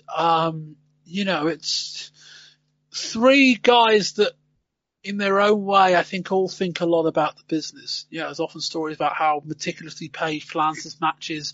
Raven, we know, has got a great mind for the business, and Benoit's, arguably the best wrestler in the world in a lot of respects. And between the three of them, they came up with a lot of really nice spots. It's not to say the match was perfect. Craig, as you point out, the bit with the sign, they just kind of shoved him through it, and the perspex kind of just bent back, and then Page just kind of knelt there and sold for a while. It wasn't really that impressive, and Page hadn't taken that much of a beating, certainly not to warrant having to crawl his way back to the ring. The match needed something like that, though. As innovative as the three-way spots were, they did need a bit in the middle where it wasn't just random alignment. Oh, now we'll team up and do this. Now I'll knock you out the ring. They did need a little bit of that singles action. But yeah, just an innovative, different match involving three guys that I think the audience all like.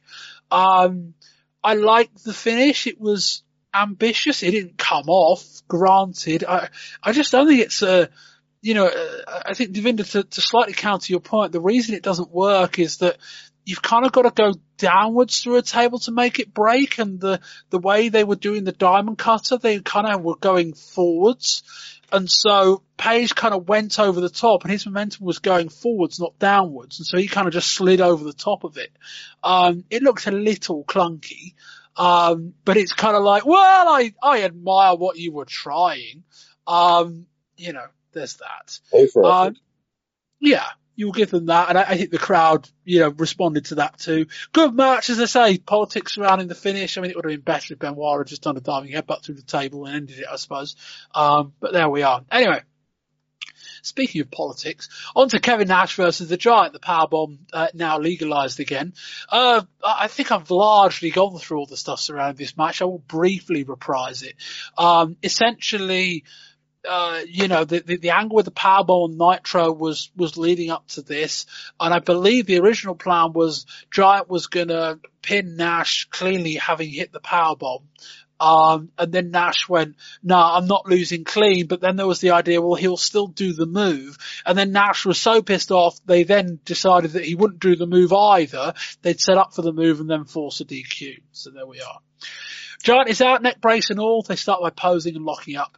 Nash has a hammerlock reversal, which he looks really happy about. Giant then just turns around and flattens him with the right hand. He follows that with a walking elbow drop, goes for a second one, but misses. Nash leans his boot into Giant's neck, long way up that. He then puts in a sleeper. Giant then falls into the ropes, and Nash drops his leg over Giant's back. Nash takes a run up at Giant, who's sat in the ropes. Giant gets a leg up, and Nash takes one on his midriff. Giant picks up Nash, holds him there, and then body slams him. He shakes for a jackknife powerbomb, but out comes Brian Adams. Adams hits Giant with a baseball bat, and the ref calls for the DQ. Afterwards, Conan and Vincent come out to attack Giant. Giant sees them off with choke slams and then snaps the baseball bat off of his knee. Devinder. It was, I enjoyed it. It was, the politics kind of got in the way of everything. I think they should have switched the whole powerbomb thing. They got it off in Nitro. They should have done it here at the pay-per-view as the big payoff, and kind of teased it on Nitro instead. If Hogan was, had enough pull to get that to happen, they should have switched it. Any thoughts on the match quality, Devinder? No, not at all. There wasn't a lot of it, granted. No, it was clunky. It was the posing, and Nash knows how to play to the crowd, but that was about it. For me, at least, I was like, okay, cool. Craig? I thought this was horrendous. For a blow-off of a really program that you basically have to lose all sort of sense of reality. And I know it's wrestling, I know, but you really need to sort of be out of your mind for any of this to make sense. And even based on that sort of position of complete madness, this finish was just completely ridiculous. I mean, Brian Adams, who cares? This is a sort of program between Nash and the Giant. It's meant to be the blow-off, and we just get another crappy finish with involving NWO guys. It's just, I'm getting angry at myself for even sort of being so angry at this, because it's so predictable that that was deep. If anyone's beating the NWO guys, it's not going to be beating them clean, because hell, they wouldn't want to sort of have anything of theirs spoiled, and it really hurts things.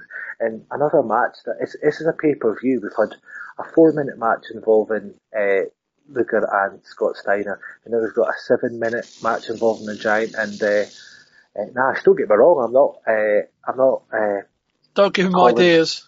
Yeah, I don't want either of them to have had any longer, but if this is all you're giving them, why are you throwing this on pay-per-view? I mean, you could probably have made this a Nitro main event that would have meant something, rather than just a sort of throwaway and really shit pay-per-view match. So yeah, no, I thought it was terrible, and the only thing that was worse than the match for me was the finish. I think the match was the finish in terms of. I don't think. I hope it's the finish. Well, yeah.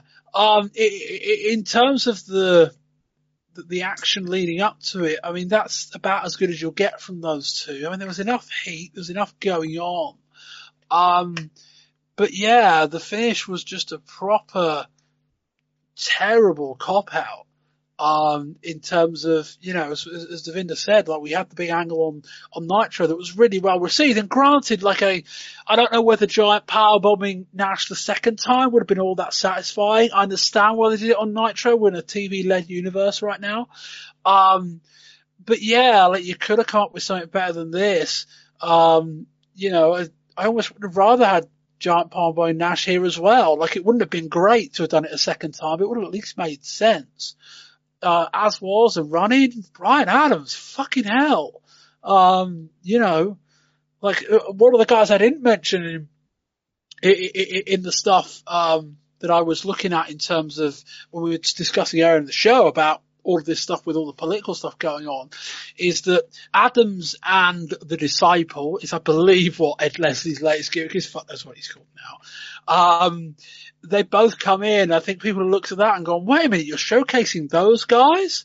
You know, that's one of the, and it's like Brian Adams runs that. Are we going to get a Brian Adams giant match? Fucking hell. Anyway, there we are. Moving on next to Kurt Hennig with Rick Rude versus Bret Hart. A slow start as Rudy shouting encouragement from the floor. Bret floors Hennig with a shoulder block, then a prototypical headlock takedown. Bret sends Hennig to the floor. Hennig's not happy. Rude literally at one point just grabs hold of Bret's leg. Hennig can't capitalise as Bret goes for a sharpshooter. Rude jumps in the ring, flattens Bret. I've got no idea how the ref can at least work that out if he wasn't looking. Not much going on with Kurt on top.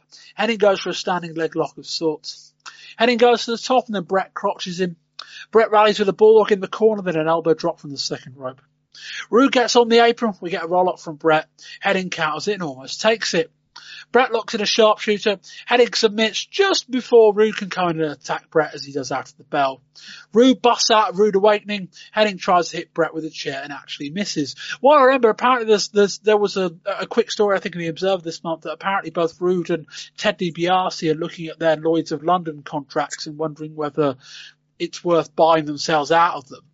In the sense there's now a lot of money to be made. Rude's not in perfect health, but you know, he's in the shape where he can wrestle. I don't know about Ted DiBiase, granted, but that's there. Craig, what do you think of all this? I thought this was a disappointingly poor match between two guys that probably should be able to produce better. Yeah, I agree. I was actually quite surprised when I read the Observer because it had it as one of the better matches of the show. I just thought it had absolutely no heat. I mean, I know that if we were to start a segment called "What the Fuck Are WCW Thinking," it would be a really long list. But I just a segment. We have to do another show. We could do a part 5 podcast. But yeah, it's just like Bret Hart. What is it like? It comes off one of the biggest wrestling angle of 1997. WCW then have him referee a match, have a program with Flair, and now he's stuck in a program with Kurt Hennig, who screams mid-card at this stage, and that hurts me because I love Mr. Perfect in WWF, but yeah, it's just 7 years ago at SummerSlam, this was like match of the night. Here it just felt 40 minutes was far too long, and I would be very surprised if at SummerSlam they didn't even go a lot longer, but this just felt really sort of flat and tired, and it just felt a little bit like both of them were phoning it in, and in fact they got 20 minutes at SummerSlam 91, and that was like a match of the night. They got 5 minutes less here, and it just felt really tired and long, and yeah, we got more outside interference nonsense, and yeah, it was just, oh god, it's just such a sort of waste of two really good guys, because Rido from watching wrestling that you can stick these guys in a ring and you can tell a really, really good story. But this is just, I don't know if it's just because we've seen them do it better, or if this was really bad, or maybe the Hell-Sane combination of both. But yeah, this did nothing for me, and I don't understand why a lot of people were saying it was one of the better matches tonight, because for me it wasn't. Craig, has this style of wrestling been left behind? Have we got a different wrestling audience now that just doesn't take to stuff like this? I wonder if that could indeed be it, but both guys are talented enough to be able to do something different. I mean, they could mix it up a little bit, but I mean, both of them are excellent on the mic. Well, fairly good on the mic as well. So you can get around that. But maybe I do take to the extent that their style is sort of a thing in the past. But I do think both guys are talented enough to either do something completely different, or B, still do that style and wow you because of how good they are at it. And they just missed it both here. And yeah, I just thought it was pretty cool. Davina, thoughts on any of that? I felt like they were trying to recreate that magic. It just wasn't done. These are two guys, and you know what? Maybe I'm biased because I grew up a WWF kid, so I can't picture them in a WCW ring. I see it and it looks awkward to me. Bret Hart isn't not the one that I grew up with anymore. You know, they're both great wrestlers, and they got great minds for the business. They know how to put together a match that will make you cheap, but it was an off night. And granted, you're allowed to have an off night, but I just feel like us as fans being selfish, and we're saying, you know, we want better. It felt I was just trying to get into it and I couldn't, you know, and Rick Rude, he looks great, and like I heard you saying that he's not that hurt, he can still wrestle. They tried to use that as something to get people into it, but I for one did not. I wasn't into it. Like, I was getting excited. I'm like, okay, this is the one I want to watch, but it turned out it wasn't. Yeah, it doesn't help that this feud's pretty cold. You know, it doesn't help that Henning's really cold. And yeah, Craig, you're right.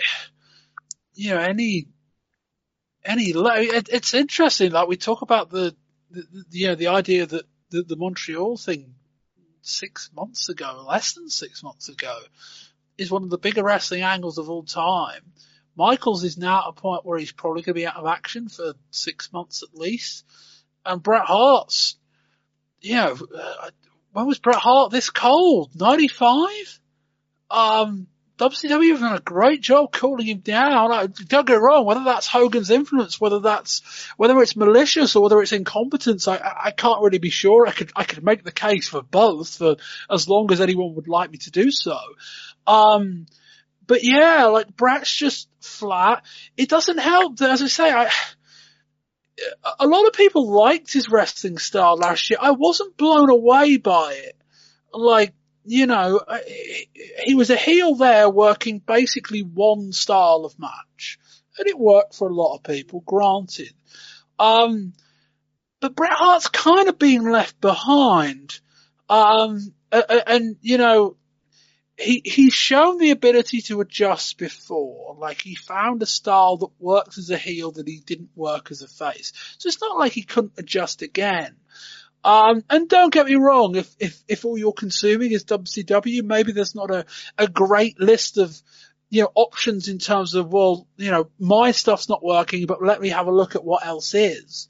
But I don't know that I would stand here or sit here and say that this is a great match, or this is a great idea going forward.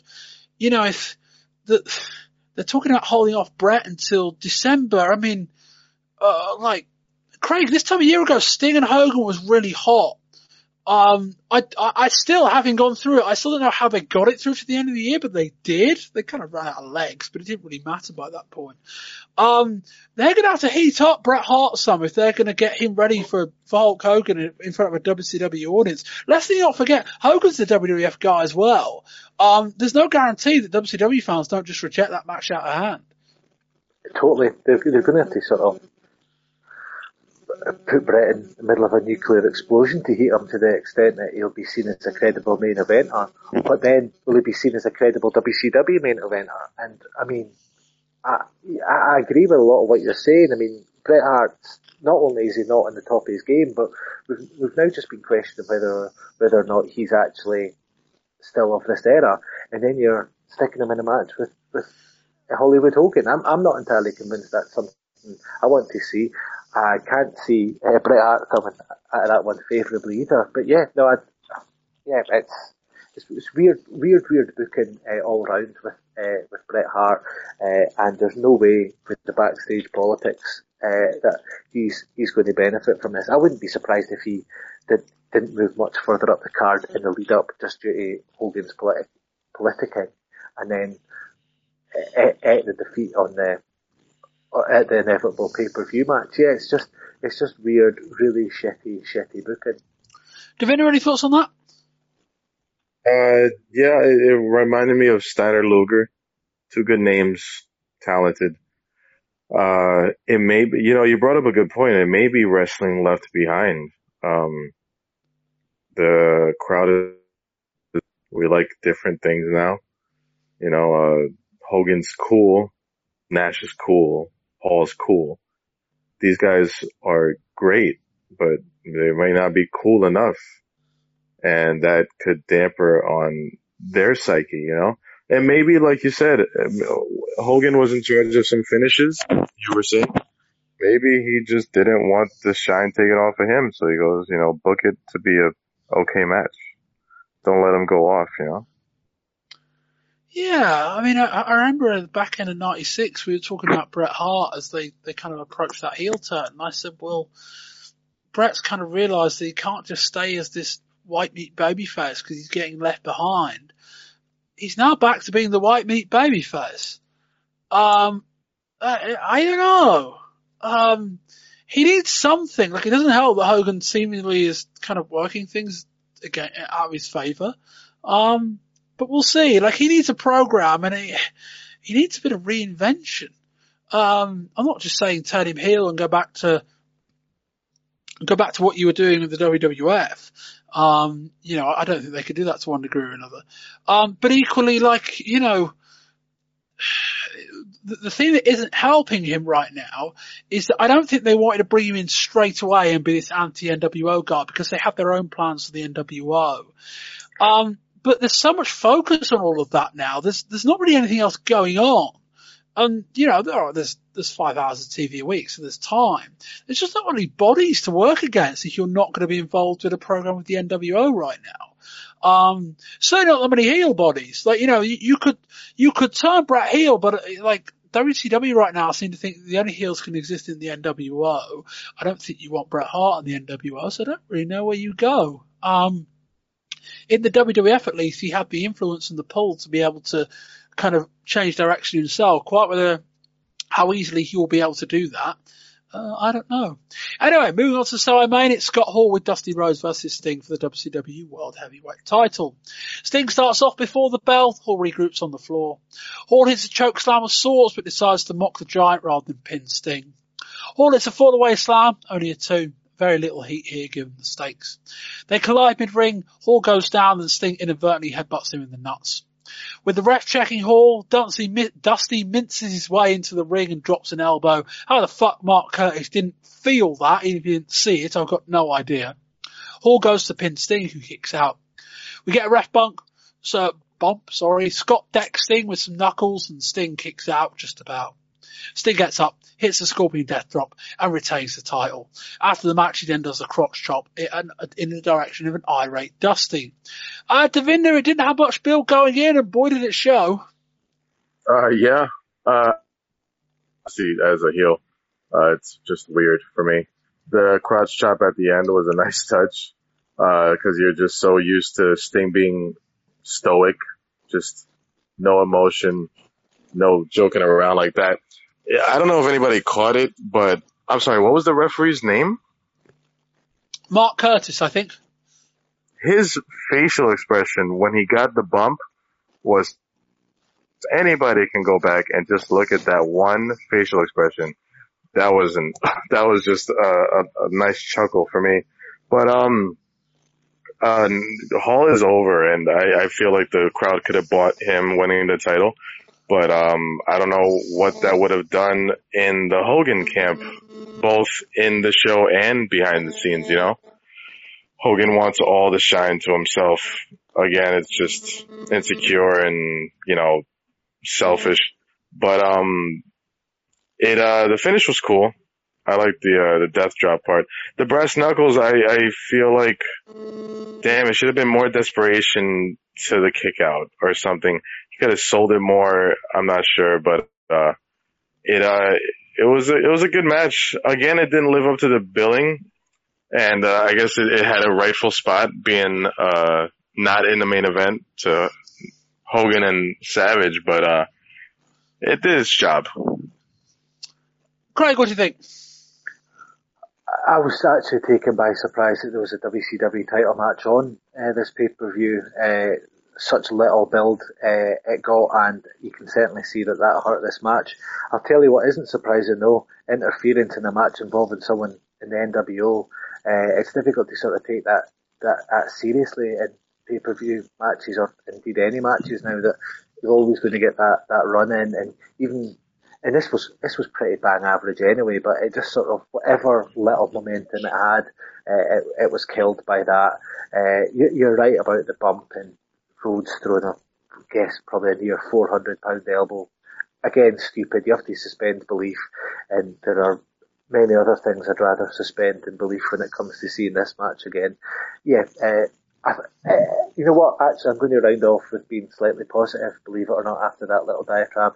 I thought Hall worked a lot harder than he usually does in this match, but yeah, it was still quite shit. Yeah, it was the match that befit the build, and it didn't have much build. You know, Sting has a far better title match against Dallas Page in a couple of Nitro's time. And yeah, maybe it's an offset of all the stuff going on backstage with Hall, but didn't seem all that motivated. Wasn't much heat for it. Never any drama in terms of Hall winning the title. Again, it's difficult to assign blame to any one individual person. But there we are. Anyway, so on. It's Michael Buffer's on hand, which only means it's time for the main event. I was supposed to have said at one time we announced the opening match. It's Hulk Hogan versus Randy Savage with Liz in a steel cage match. Heat for Hogan. Well, they're chanting Hogan sucks anyway. That's maybe where Six got his inspiration from for Raw. More intensity than normal for these two. That is to say there's any at all. Hogan gets a big foot up, as Schiavone calls it. Not sure that was set up like a proper big boot though. The cage, more so than normal, makes it very hard to watch this match, so for once that actually might be a good thing. Hogan starts choking and whipping Savage with the belt. Savage rallies with the belt and he gets a big shot in, which pops the crowd. Savage charges at Hogan, who backdrops him hard into the cage. That looks really good, particularly Savage could end up tumbling down towards the mat. Hogan's bloodied, he's bladed, but the match isn't really going anywhere. The door randomly gets opened, Savage gets his head slammed into it, and then it gets locked shut again.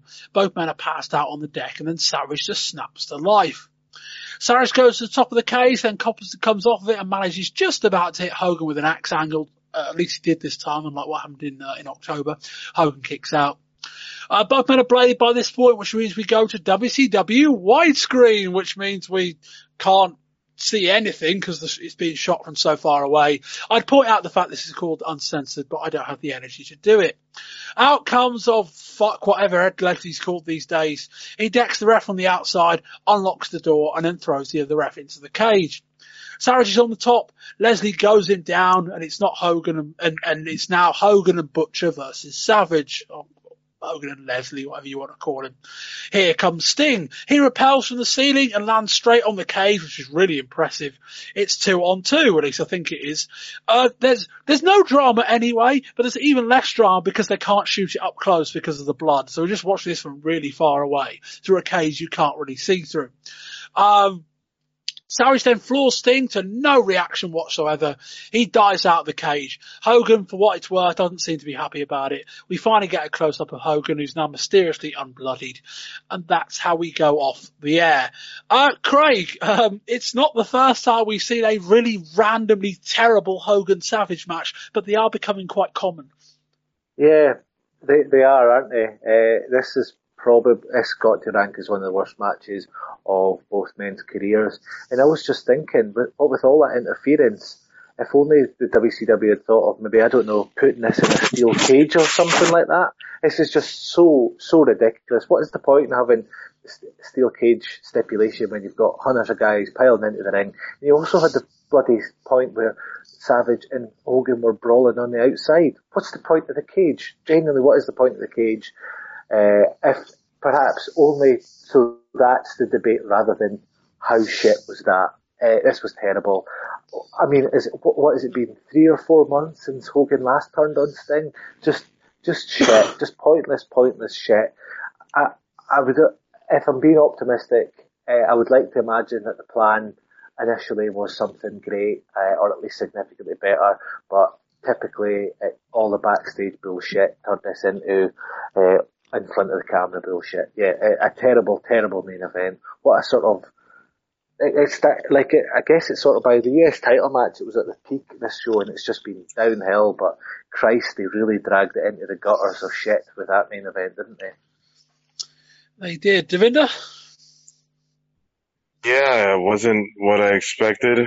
It seems like every match where the NWO is involved, everybody is going to get involved, especially their low card guys. They tried to make it as exciting as possible with the Sting stuff, but it wasn't. I don't know. I didn't enjoy this. Kind of a shitty way to end a pay-per-view that I was looking like. I was excited with the first couple matches, but the main event sort of killed everything. Buzzkill, boner drop to the ground. Yeah, we've seen this. We've seen this before with Hogan and Savage.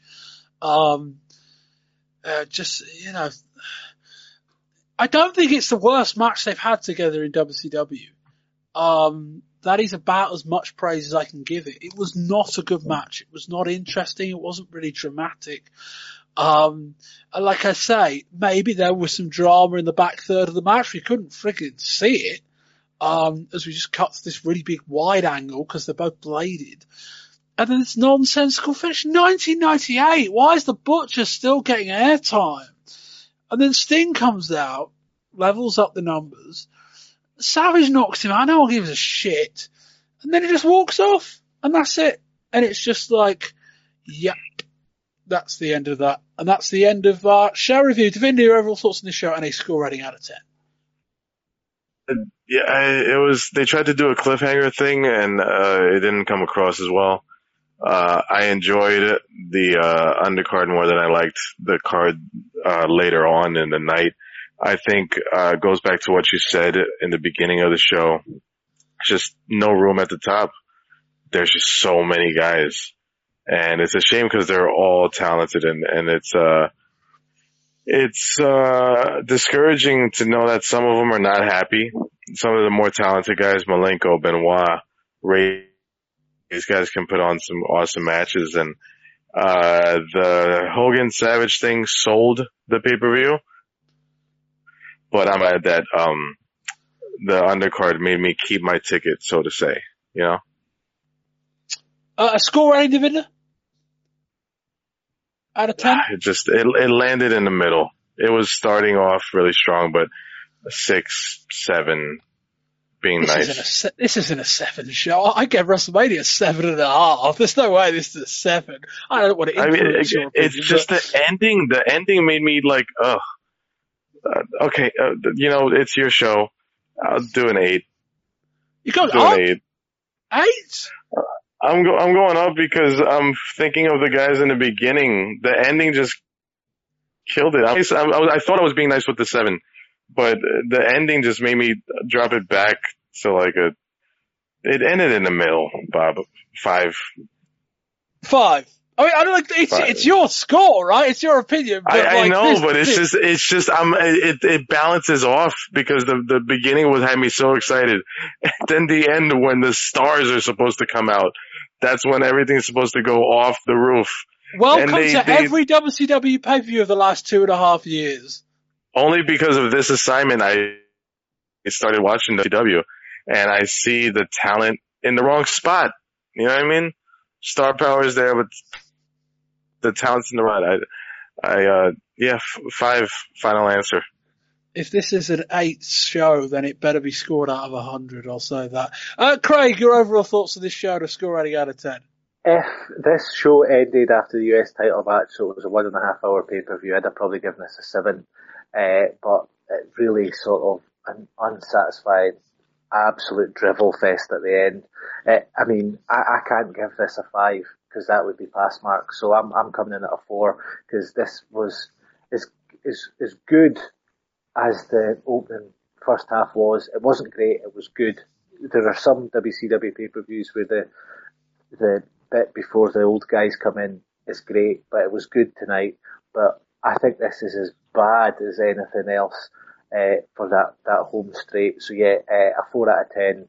And yeah, I would, if anyone's for all of those listening to this podcast, if you're thinking, right, I'm going to go and watch the show, I plead with you, just turn it off after the US title match. You'll be fine. I'd probably just watch the US title match. You were saying welcome to every WCW pay-per-view. Is this what it was after the NWO came in? By this stage it was. It just seemed like such a hot angle. It seemed like it took over everything. Having people like Conan in the NWO, though. I think that's when they just started packing it full of jobbers. It lost its appeal when you had worthless people like Vincent and the likes involved in the NWO. Back 1996, it was hot, and they just rode roughshod over the rest of WCW, and that was great. But by this stage, it had just been diluted down to such a preposterous. Could you imagine if Conan had been unveiled as a third man back in 1996? Everyone would have shat all over it, but yet we're still meant to believe right now that he's a credible member. Yeah, no, I'm not having it, and it's watered down, and they're just dominating everything. And you've got guys that are really super talented, just stuck in the opening couple of bouts, as you've got shitfest like that steel cage match closing the show. Let me ask you guys this, because you guys are more knowledgeable in WCW than I am. I mean, this is going to be my reference to WCW now, this pay-per-view that I watched. It's okay. I mean, I was enjoying the first half, a lot of good talent. But let me ask you this, if it had been anybody else, would it have been in a better state than it is now? If it, let's say hypothetically, third man, is it because of egos or Hogan's pull? Is that's why it's in its state that it is now? Or would it have made a difference if anybody else was the third man? Well, I mean, let me go back to the first question you asked. I mean, I think WCW pay-per-views for the last couple of years have basically followed the same pattern. What makes this show quite extreme is that WCW pay-per-views are generally followed that you have a good, well-wrestled, if not better undercard, and then the big stars come out, the quality tends to drop, and then your mileage will vary on how interesting it gets. Sometimes it's worked. There's been some decent tail ends of cards when they've been well booked involving storylines that have been good. You know, there was a 6-man, I think in May last year, involving Roddy Piper and Ric Flair that was really, really good. That whole show was very good. What makes this show kind of an outlier is that the main event stuff starts so early. Like, this is the undercard quality is generally pretty typical for a WCW card. It just so happens that we only got 3 of those matches. On previous shows, we were getting sometimes 6 or 7, and that was like the first 2 hours of the show, and then the big guys got involved. But because they wanted to stack the deck so much, we ended up with this elongated top end of the card that was like 2/3 of the show, and the quality was just as bad. I think that's that. To come to the other question, I mean, I guess the question is, what do you do with Hulk Hogan? I mean, Hulk Hogan's contract, I think, was up, I believe, at the end of 96. I may be wrong on that. It may have just been a contract through the end of 97. Craig, it's probably too difficult a question to answer, isn't it? Like, what if Hulk Hogan's not in the NWO? What happens? Like, Hulk Hogan not being in the NWO, there's too many moving parts to address that question. Yeah, understood. Yeah. Go on, Craig. No, I was just going to say, quite possibly there probably are too many spinning plates there, but if Hogan's sort of using things to leverage a new contract, I'm not entirely convinced main events like that are really going to make much of a difference. Well, it will if people keep buying the shows and he keeps drawing. I don't think it'll matter. But yeah, I'll give this show a 3 out of 10. It's not. The post-uncensored episode of Nitro started with a recap of the events from the pay-per-view the night before, which saw Savage turn on Sting. The NWO came out at Club La Vela to kick off the show. Hogan celebrated Nash's win last night and said that he was the real giant in wrestling. Hogan then welcomed Savage back into the NWO because it's for life. He announced he would be teaming tonight with Savage against Sting and Luger, which gave Savage the chance to prove himself. Goldberg squashed Lodi with a spear and jackhammer combo. The Flock tried to attack him afterwards, but he crushed them all before having a stare down with Saturn, who watched on. Ultimo Dragon defeated Fit Finlay with a Dragon Sleeper in a short match that could have done with more time. Scott Norton took on Chris Adams, squashing him in a couple of minutes with a shoulder breaker. They showed a clip of fans having fun at the beach earlier that day before highlights of a bikini contest to crown Miss Nitro 1998. Mike Enos and Wayne Bloom took on Davey Boy Smith and Jim Neidhart to round off the first hour. The crowd chanted "Boring" and the match broke down into a brawl that ended with Davey hitting a power slam for the win after around 5 minutes. Bischoff, Savage and Elizabeth came out to kick off hour number 2. Bischoff apologised to the two of them for what they had gone through, but said what is important is that Savage had seen the light and was back with the NWO. Bischoff moved in for the hug, but Savage pushed him away. Savage vowed to beat Sting for the world title, which would put him in charge of the NWO, and then Hogan would learn what it was like to be at the bottom of the pecking order. Raven hit the ring for a promo. The Flock had its own mini island floating next to the ring. Raven said Chris Benoit had cost him the US title. He said that Paige deserted him many years ago. Raven said he knew the Snake was out there watching, and that the Snake would want it this way. Raven then took on Chris Benoit. They had a brutal, hard-hitting match that got plenty of time. Raven picked up the win with a DDT onto a chair. This was an excellent TV match. Eugene Nagata took on Ernest Miller, with Miller picking up the win in the second match of the night to earn boring chants. Next up we had Ray Traylor taking on Scott Steiner. Traylor clotheslined Steiner over the guardrail into the pool before heading up top, but Bagwell ran down and crotched him. Steiner followed with a top rope Frankensteiner and the camel clutch for the win. Chavo Guerrero Jr. came out for a match, but Eddie interrupted him on the aisle and told him to wear the "My Favourite Wrestler is Eddie Guerrero" t-shirt. Chavo then faced Booker T in a match that Booker T won quickly with another missile dropkick. Next up, DDP took on Reese in a match that Page won quickly with a diamond cutter out of nowhere. This was followed by Chris Jericho defending his WCW Cruiserweight title against Juventud Guerrera. Before the match, Jericho reeled off his list of trophies from the last 2 months, which included Rey Mysterio's knee, Juvi's mask and Dean Malenko's dignity. Jericho vowed to keep the Texas Cloverleaf alive, renaming it the Jericho Maple Leaf. Jericho sensed he was in trouble after a DDT from Juvi, so he used the title for the DQ after a really fun match. Scott Hall and Kevin Nash came out to do their survey. Nash bragged about knocking the Giant out with a baseball bat and dared the Giant to come fight. The Giant did come out and Hall and Nash bailed, with Nash cannonballing into the pool to escape. Giant got hold of Hall and threw him into the pool too. Our main event saw Hulk Hogan and Randy Savage take on Sting and Lex Luger. They teased that Sting wouldn't show and Luger would have to fight in his own, but a helicopter flew over the club and Sting rappelled down to the ring from a chopper. Savage tried to leave, but the Disciple blocked his path and Hogan took him out from behind and threw him back in the ring. When Savage eventually tagged in Hogan, Hogan also tried to leave, but Savage ran him down and threw him back inside. The match broke down, Luger put Hogan in the rack and the Disciple attacked for the DQ to bring the show to a close. Hey yo.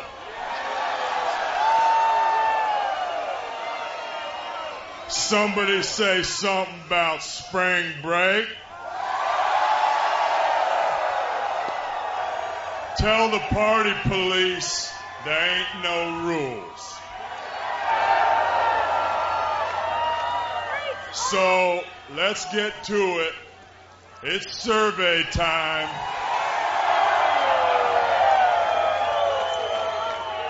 So is everybody here at spring break? Are you here to see WCW?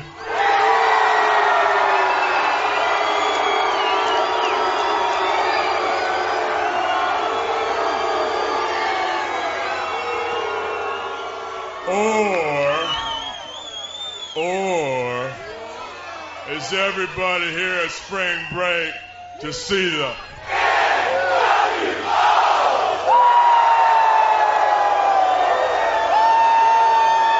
One more for the good guys. Take a big seat. Hey, before I get into this, some of you guys out there, make sure you're nice to the fat girls over spring break, all right? They need a little loving, too.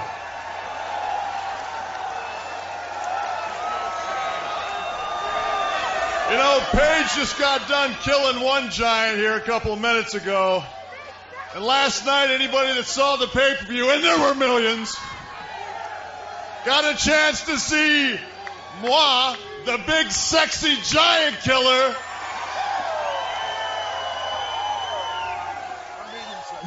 do a Mark McGuire imitation and knock him out. He knocked a man out. And you know the funny thing is, I ain't seen the giant all day, and I know he ain't got the guts to show up at spring break, because if he did, I'd give him the proverbial beating of his life. I dare you, Kev. Feeling pretty good, aren't they? So, Giant, if you're anywhere out there, I'm in a real good mood. Me and Scott want to give you a beating. Are you anywhere? Giant?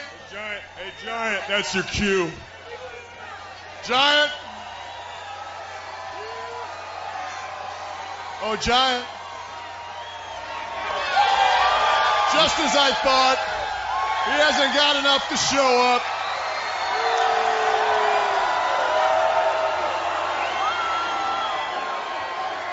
Yeah, he do. Oh, yes, he does. Wrong. You ask, and you shall receive. And the neck brace is off. The neck brace is off, but I tell you guys, You know, you're lucky I got these flip-flops on, or boy, I'd give you a beating. the Giant's coming out, but remember, both members of the Outsiders, the World Tag Team Champs, are there. Scott Hall's in the ring, telling Kevin Nash, go get him. We saw what the Giant did a couple of months ago or weeks ago, just tore the ring down by himself. He can do it again.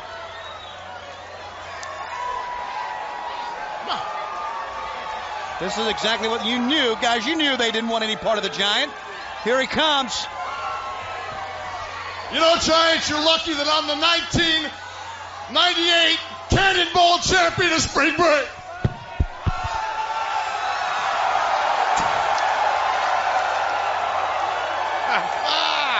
I love it. Well, only here on Nitro. Scott Hall better hit the water, too. I would much rather hit the water than get choke slammed. Whoops. Whoop. Better get up. Too late. He may forcibly hit the water.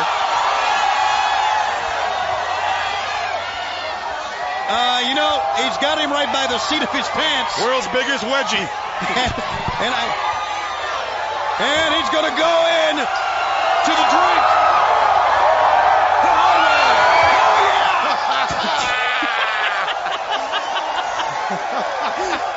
That would be NWO member number 3 to hit the water tonight. I wonder if we can have that fish stuffed. Well, I was wrong. It does float, doesn't it? The world's biggest grouper. Back with our main event. It's Hollywood Hogan and the Macho Man Randy Savage against The 23rd of March edition of Nitro started with Rowdy Roddy Piper coming out for a promo. Piper promises there will be no more bats in WCW, which the crowd booed. Piper then clarifies that there will be no more bats until Spring Stampede, where he and the Giant will take on Nash and Hogan in the first ever bat match. Piper says he wants revenge for Halloween Havoc and he wants a match with Savage tonight. Ultimo Dragon defeated Chavo Guerrero Jr. in a short but fun match with a Dragon Sleeper. Gene then interviewed Eddie in the ring. Eddie said Chavo had embarrassed their family. Eddie had told him to win and Chavo had not done that. Eddie apologised to all his brothers and his mum and ordered Chavo to apologise to Grandma. Eddie said he would show Chavo how it was done when he beat a Japanese wrestler, probably better than the one that just beat Chavo later tonight. Hogan and Bischoff came out for a promo. Hogan says the NWO isn't afraid of the Giant or Roddy Piper, with or without baseball bats. He ran down both men for a while and said that when he and Nash get finished with them, it's going to be too sweet. Scott Steiner squashed Wayne Bloom after a middle rope Samoan drop and the Steiner recliner. We round off the first hour with a quick Psychosis versus Lodi match. After some crazy high spots, Psychosis picked up the win with a guillotine leg drop. We kick things off on the second hour of Nitro with DDP versus Sting. They had an intense match which captivated the crowd as both guys looked for their finishes early and the fans thought that the match could end at any point. The finish saw Page look for a diamond cutter out of the corner, but Sting held onto the ropes to block it and hit a Scorpion Death Drop for the win. This was a very good TV match and it got a lot of time. Sting helped Page to his feet afterwards and saluted him with the diamond cutter sign. Lex Luger took on Rick Fuller. Lex picked up the win after some clothesline and an elbow before locking on the rack, which the place went crazy for. Eddie Guerrero defeated his Japanese opponent as he promised when he defeated Kaz Hayashi with a frog splash. After the match, Ultimo Dragon came down to check on Cash, and it seemed like Eddie had ordered Chavo to jump Ultimo. Chavo refused, so Eddie slapped him and ordered him to hold the ropes open for him as he left the ring. We had a Conan video package ahead of him taking on Prince Ikea. With what felt like his first offensive move on the match, Ikea picked up the win with a Northern Lights suplex. Chris Jericho came down for a promo and was interrupted by Lenny Lane. Jericho asked Lane why he was there, to which Lane replied that Jericho owed him $1,000 for dressing like Jericho for the double cross on Malenko before Uncensored. Jericho refused to pay and said that Lane actually owed him $1,000 because he can't get the stink out of the tights that Lane wore. Lenny slapped Jericho, which led to a match between the two. They went back and forth for about 2 minutes before Jericho won with the Lion Tamer. Into the third hour, we had Hogan and Nash taking on the Giant in a handicap match. They did a good job portraying the Giant as a monster until the Disciple attacks for a DQ. Things broke down into a brawl which ended with the Giant chokeslamming Bischoff and the NWO running for their lives. Booker T defended his WCW World TV Championship against Chris Benoit. They had a really fun match that went about 7 minutes until the bell rang, which baffled the crowd and announcers alike, who were told that it was a 10-minute draw, much to the crowd's dissatisfaction. Booker grabbed his belt and celebrated like he'd won. Kurt Hennig, accompanied by Rick Rude, who joined commentary, took on Davey Boy Smith. When it became apparent that Davey was on top, Rude made his way down to ringside. Davey hit a running power slam and grabbed Rude, who had jumped on the apron, but Rude handcuffed him to the top rope for the DQ. Hennig and Rude double-teamed him until Brett ran out for the save. Brett Atomic dropped Rude out of the ring and put Hennig in the sharpshooter. The NWO B team hit the ring and Brett ran them all off by himself. Brett freed Davey Boy. He got on the mic and says that whenever he sees injustice, he will be there. We had a recap from Thunder where the NWO jumped Rick Steiner until Goldberg ran out to make the save, taking out the NWO B team with a catalogue of spears. This was followed by Goldberg extending his unbeaten streak to 16-0 by squashing Renegade with a jackhammer in less than a minute. Our main event sees Randy Savage taking on Roddy Piper. They traded wild punches from the off. Piper looked for a pile driver on the floor, but Liz prevented it. Liz got bumped, and the ref was checking on her, so Hogan and Nash ran down with a bat. Hogan ordered Nash to hit Savage with a bat, but Nash went for Piper instead. Hogan snatched the bat away from Nash, and they argued. Sting showed up with a bat of his own, which called Hogan and Nash to back off, but Savage jumped Sting from behind. The Giant ran down to make the save. Sting, Piper and Giant stood tall in the ring to round off the show. Yeah, I was a little constipated, but I'll tell you something. Louisville, I was born a Wildcat, man.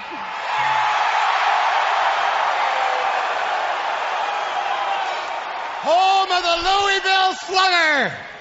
Hey, better. Hey, swing.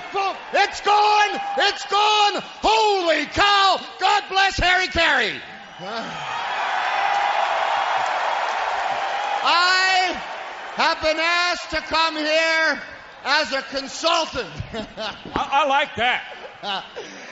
They say the NWO is getting out of control. They say WCW is getting out of control. I agree with you. They said, what can you do? I thought to myself, the problem seems to be, since we're in Louisville, with bats. So we're going to have no more bats in the WCW, and now Nitros, no more bats at all. That's great news.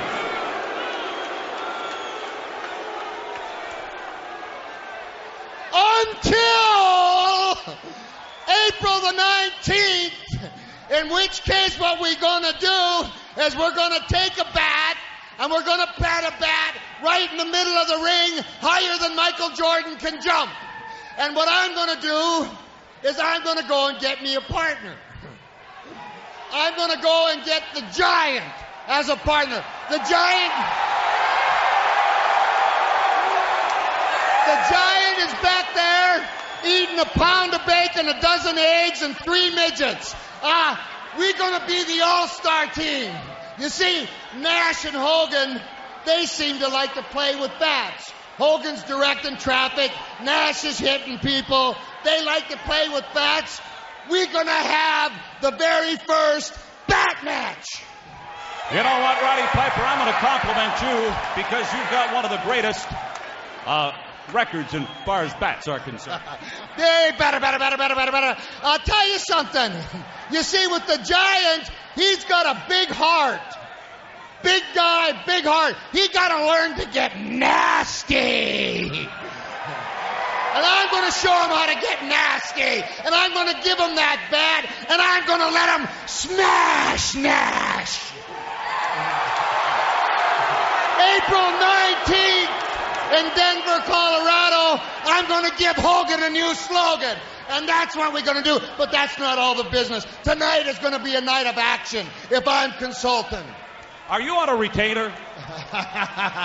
No. I'll tell you what we're going to do. We got 2 giants here. We got one giant saying he's the real giant, and we got the real giant. Now, we got Nash, who hits him over the head with a bat and then runs away. We got Nash, who jumps in a pool, swims halfway to Cuba, and then comes back and says he's the real giant. I say, tonight, we put them both in the ring. Let them fight it out, and we'll see who can go fee-fi-fo-fum at the end of the night. It's going to be a night of action.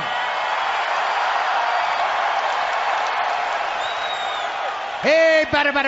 Wait a second. One more thing, and I'm out of here. Randy Savage.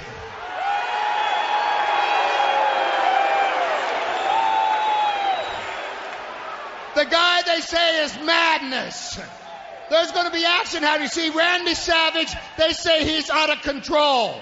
Now, him and Hogan, I don't know what. Are you ex-lovers? Is this what's going on? One guy says he's the head of the NWO. The other guy says he's the NWO. I really don't care. What I'm going to do, because the last thing I remember is I was handcuffed to a cage and Randy Savage hammering on my head. I didn't need no more brain damage. I got all the brain damage I need. What I'm going to do, I'm not the kind of guy to say, let's wait till tomorrow and fight. Let's wait till the next day and fight. I'm the guy that spent the night in Alcatraz. I'm right out of the cuckoo's nest. I was with a psychiatrist. I put him in a straitjacket. Tonight, I'm going to fight Randy Savage.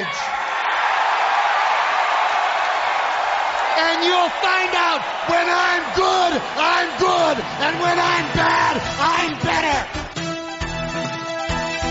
The final Nitro of the month opened with a recap from Thunder of Nash confronting Hogan about the leadership of the NWO. Our opening match saw High Voltage take on Mike Enos and Wayne Bloom. They traded power moves until Giant made his way down and chokeslammed all four men for the DQ.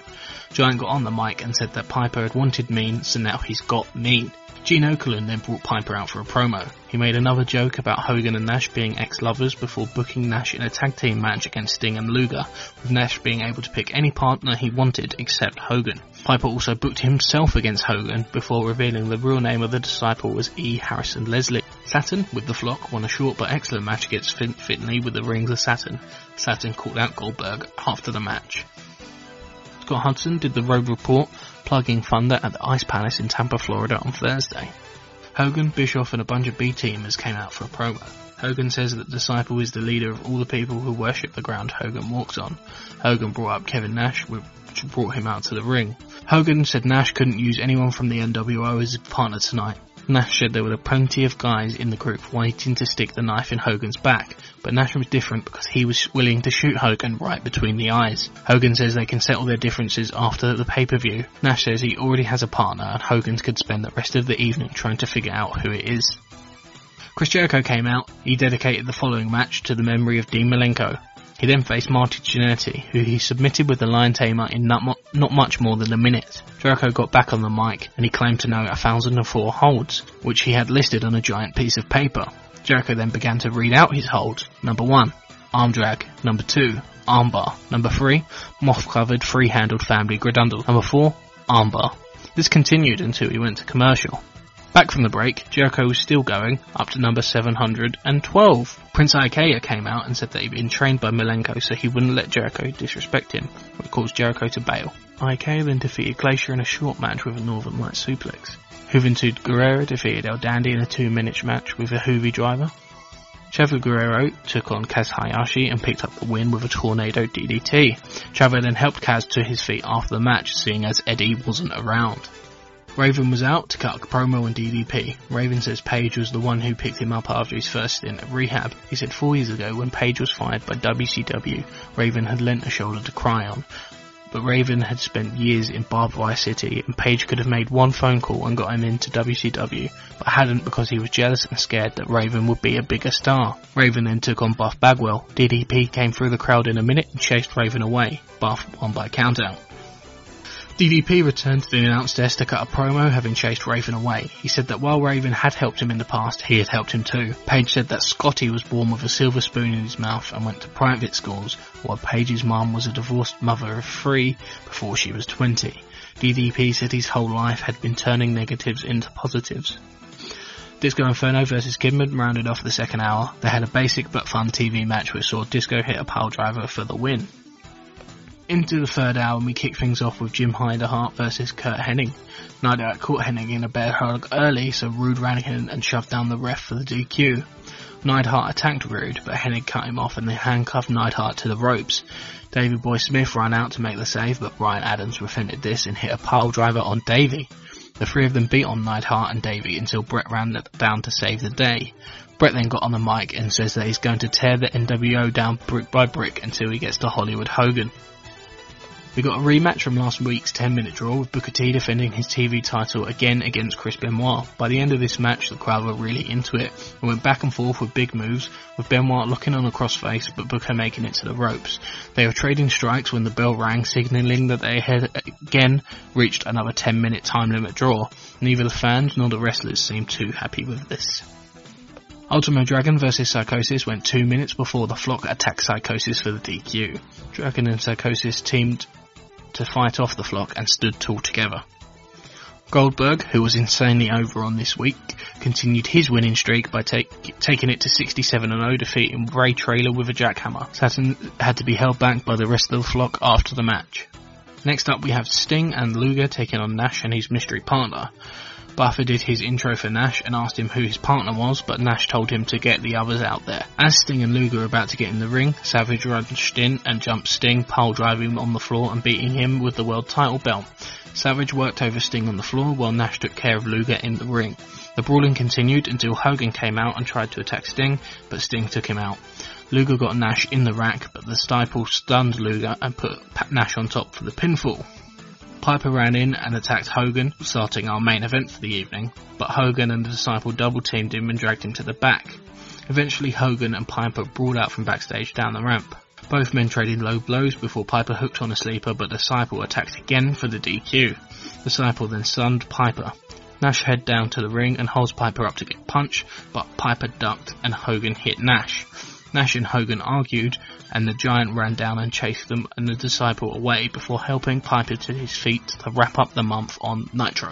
Anyway, that will largely wrap up the show. There are 3 weeks of television. There's some interesting stuff, but nothing go out of your way to see. I think noteworthy was the Nitro of the fourth one. I mean, the third one's very noteworthy. The Spring Break episode that aired opposite Monday Night Raw was that didn't air opposite Monday Night Raw. Sorry, because Raw was moved to the Tuesday. Noteworthy in the sense that it drew like a 5.1 rating or whatever I said in the show, and it also had, you know, as I say, 4 of the one after another, the 4 highest rated wrestling matches in cable TV history, or the 4 most watched. Highest rated probably isn't correct, but viewership probably is, just because wrestling's so hot.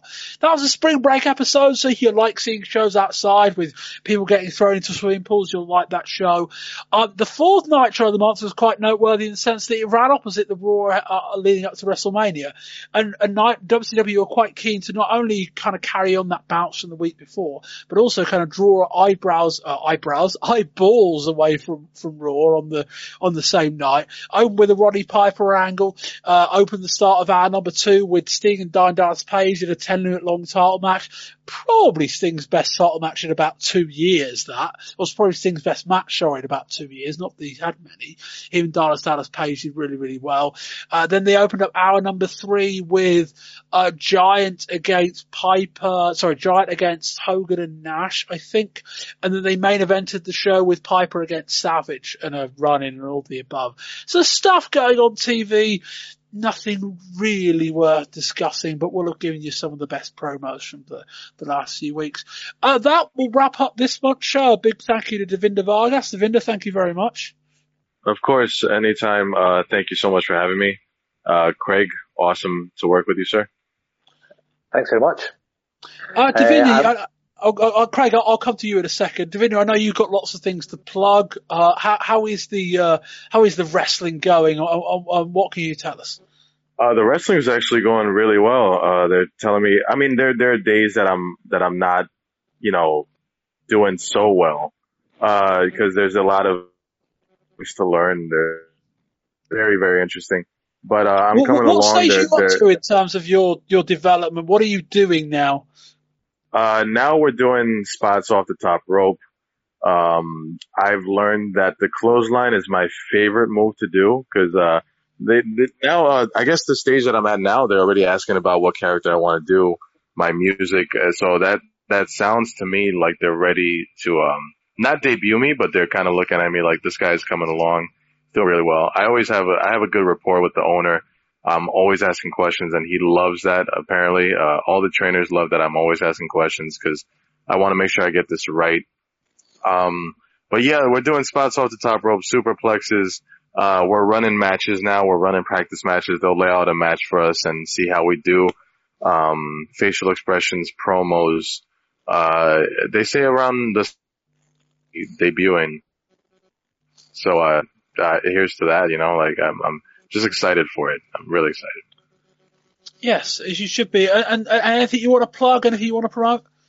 Yeah. Wrestling Revolution every Friday night at CNRA Theater in McAllen, Texas. You can check out their YouTube channel, WRSTX. They have weekly videos of their highlights. They're good guys. And excuse me, I'm very grateful for that. We're going to be doing the RGV Comic-Con out here, a weekend of shows. So look out for that. Definitely look it up on YouTube so you can check out what they're like.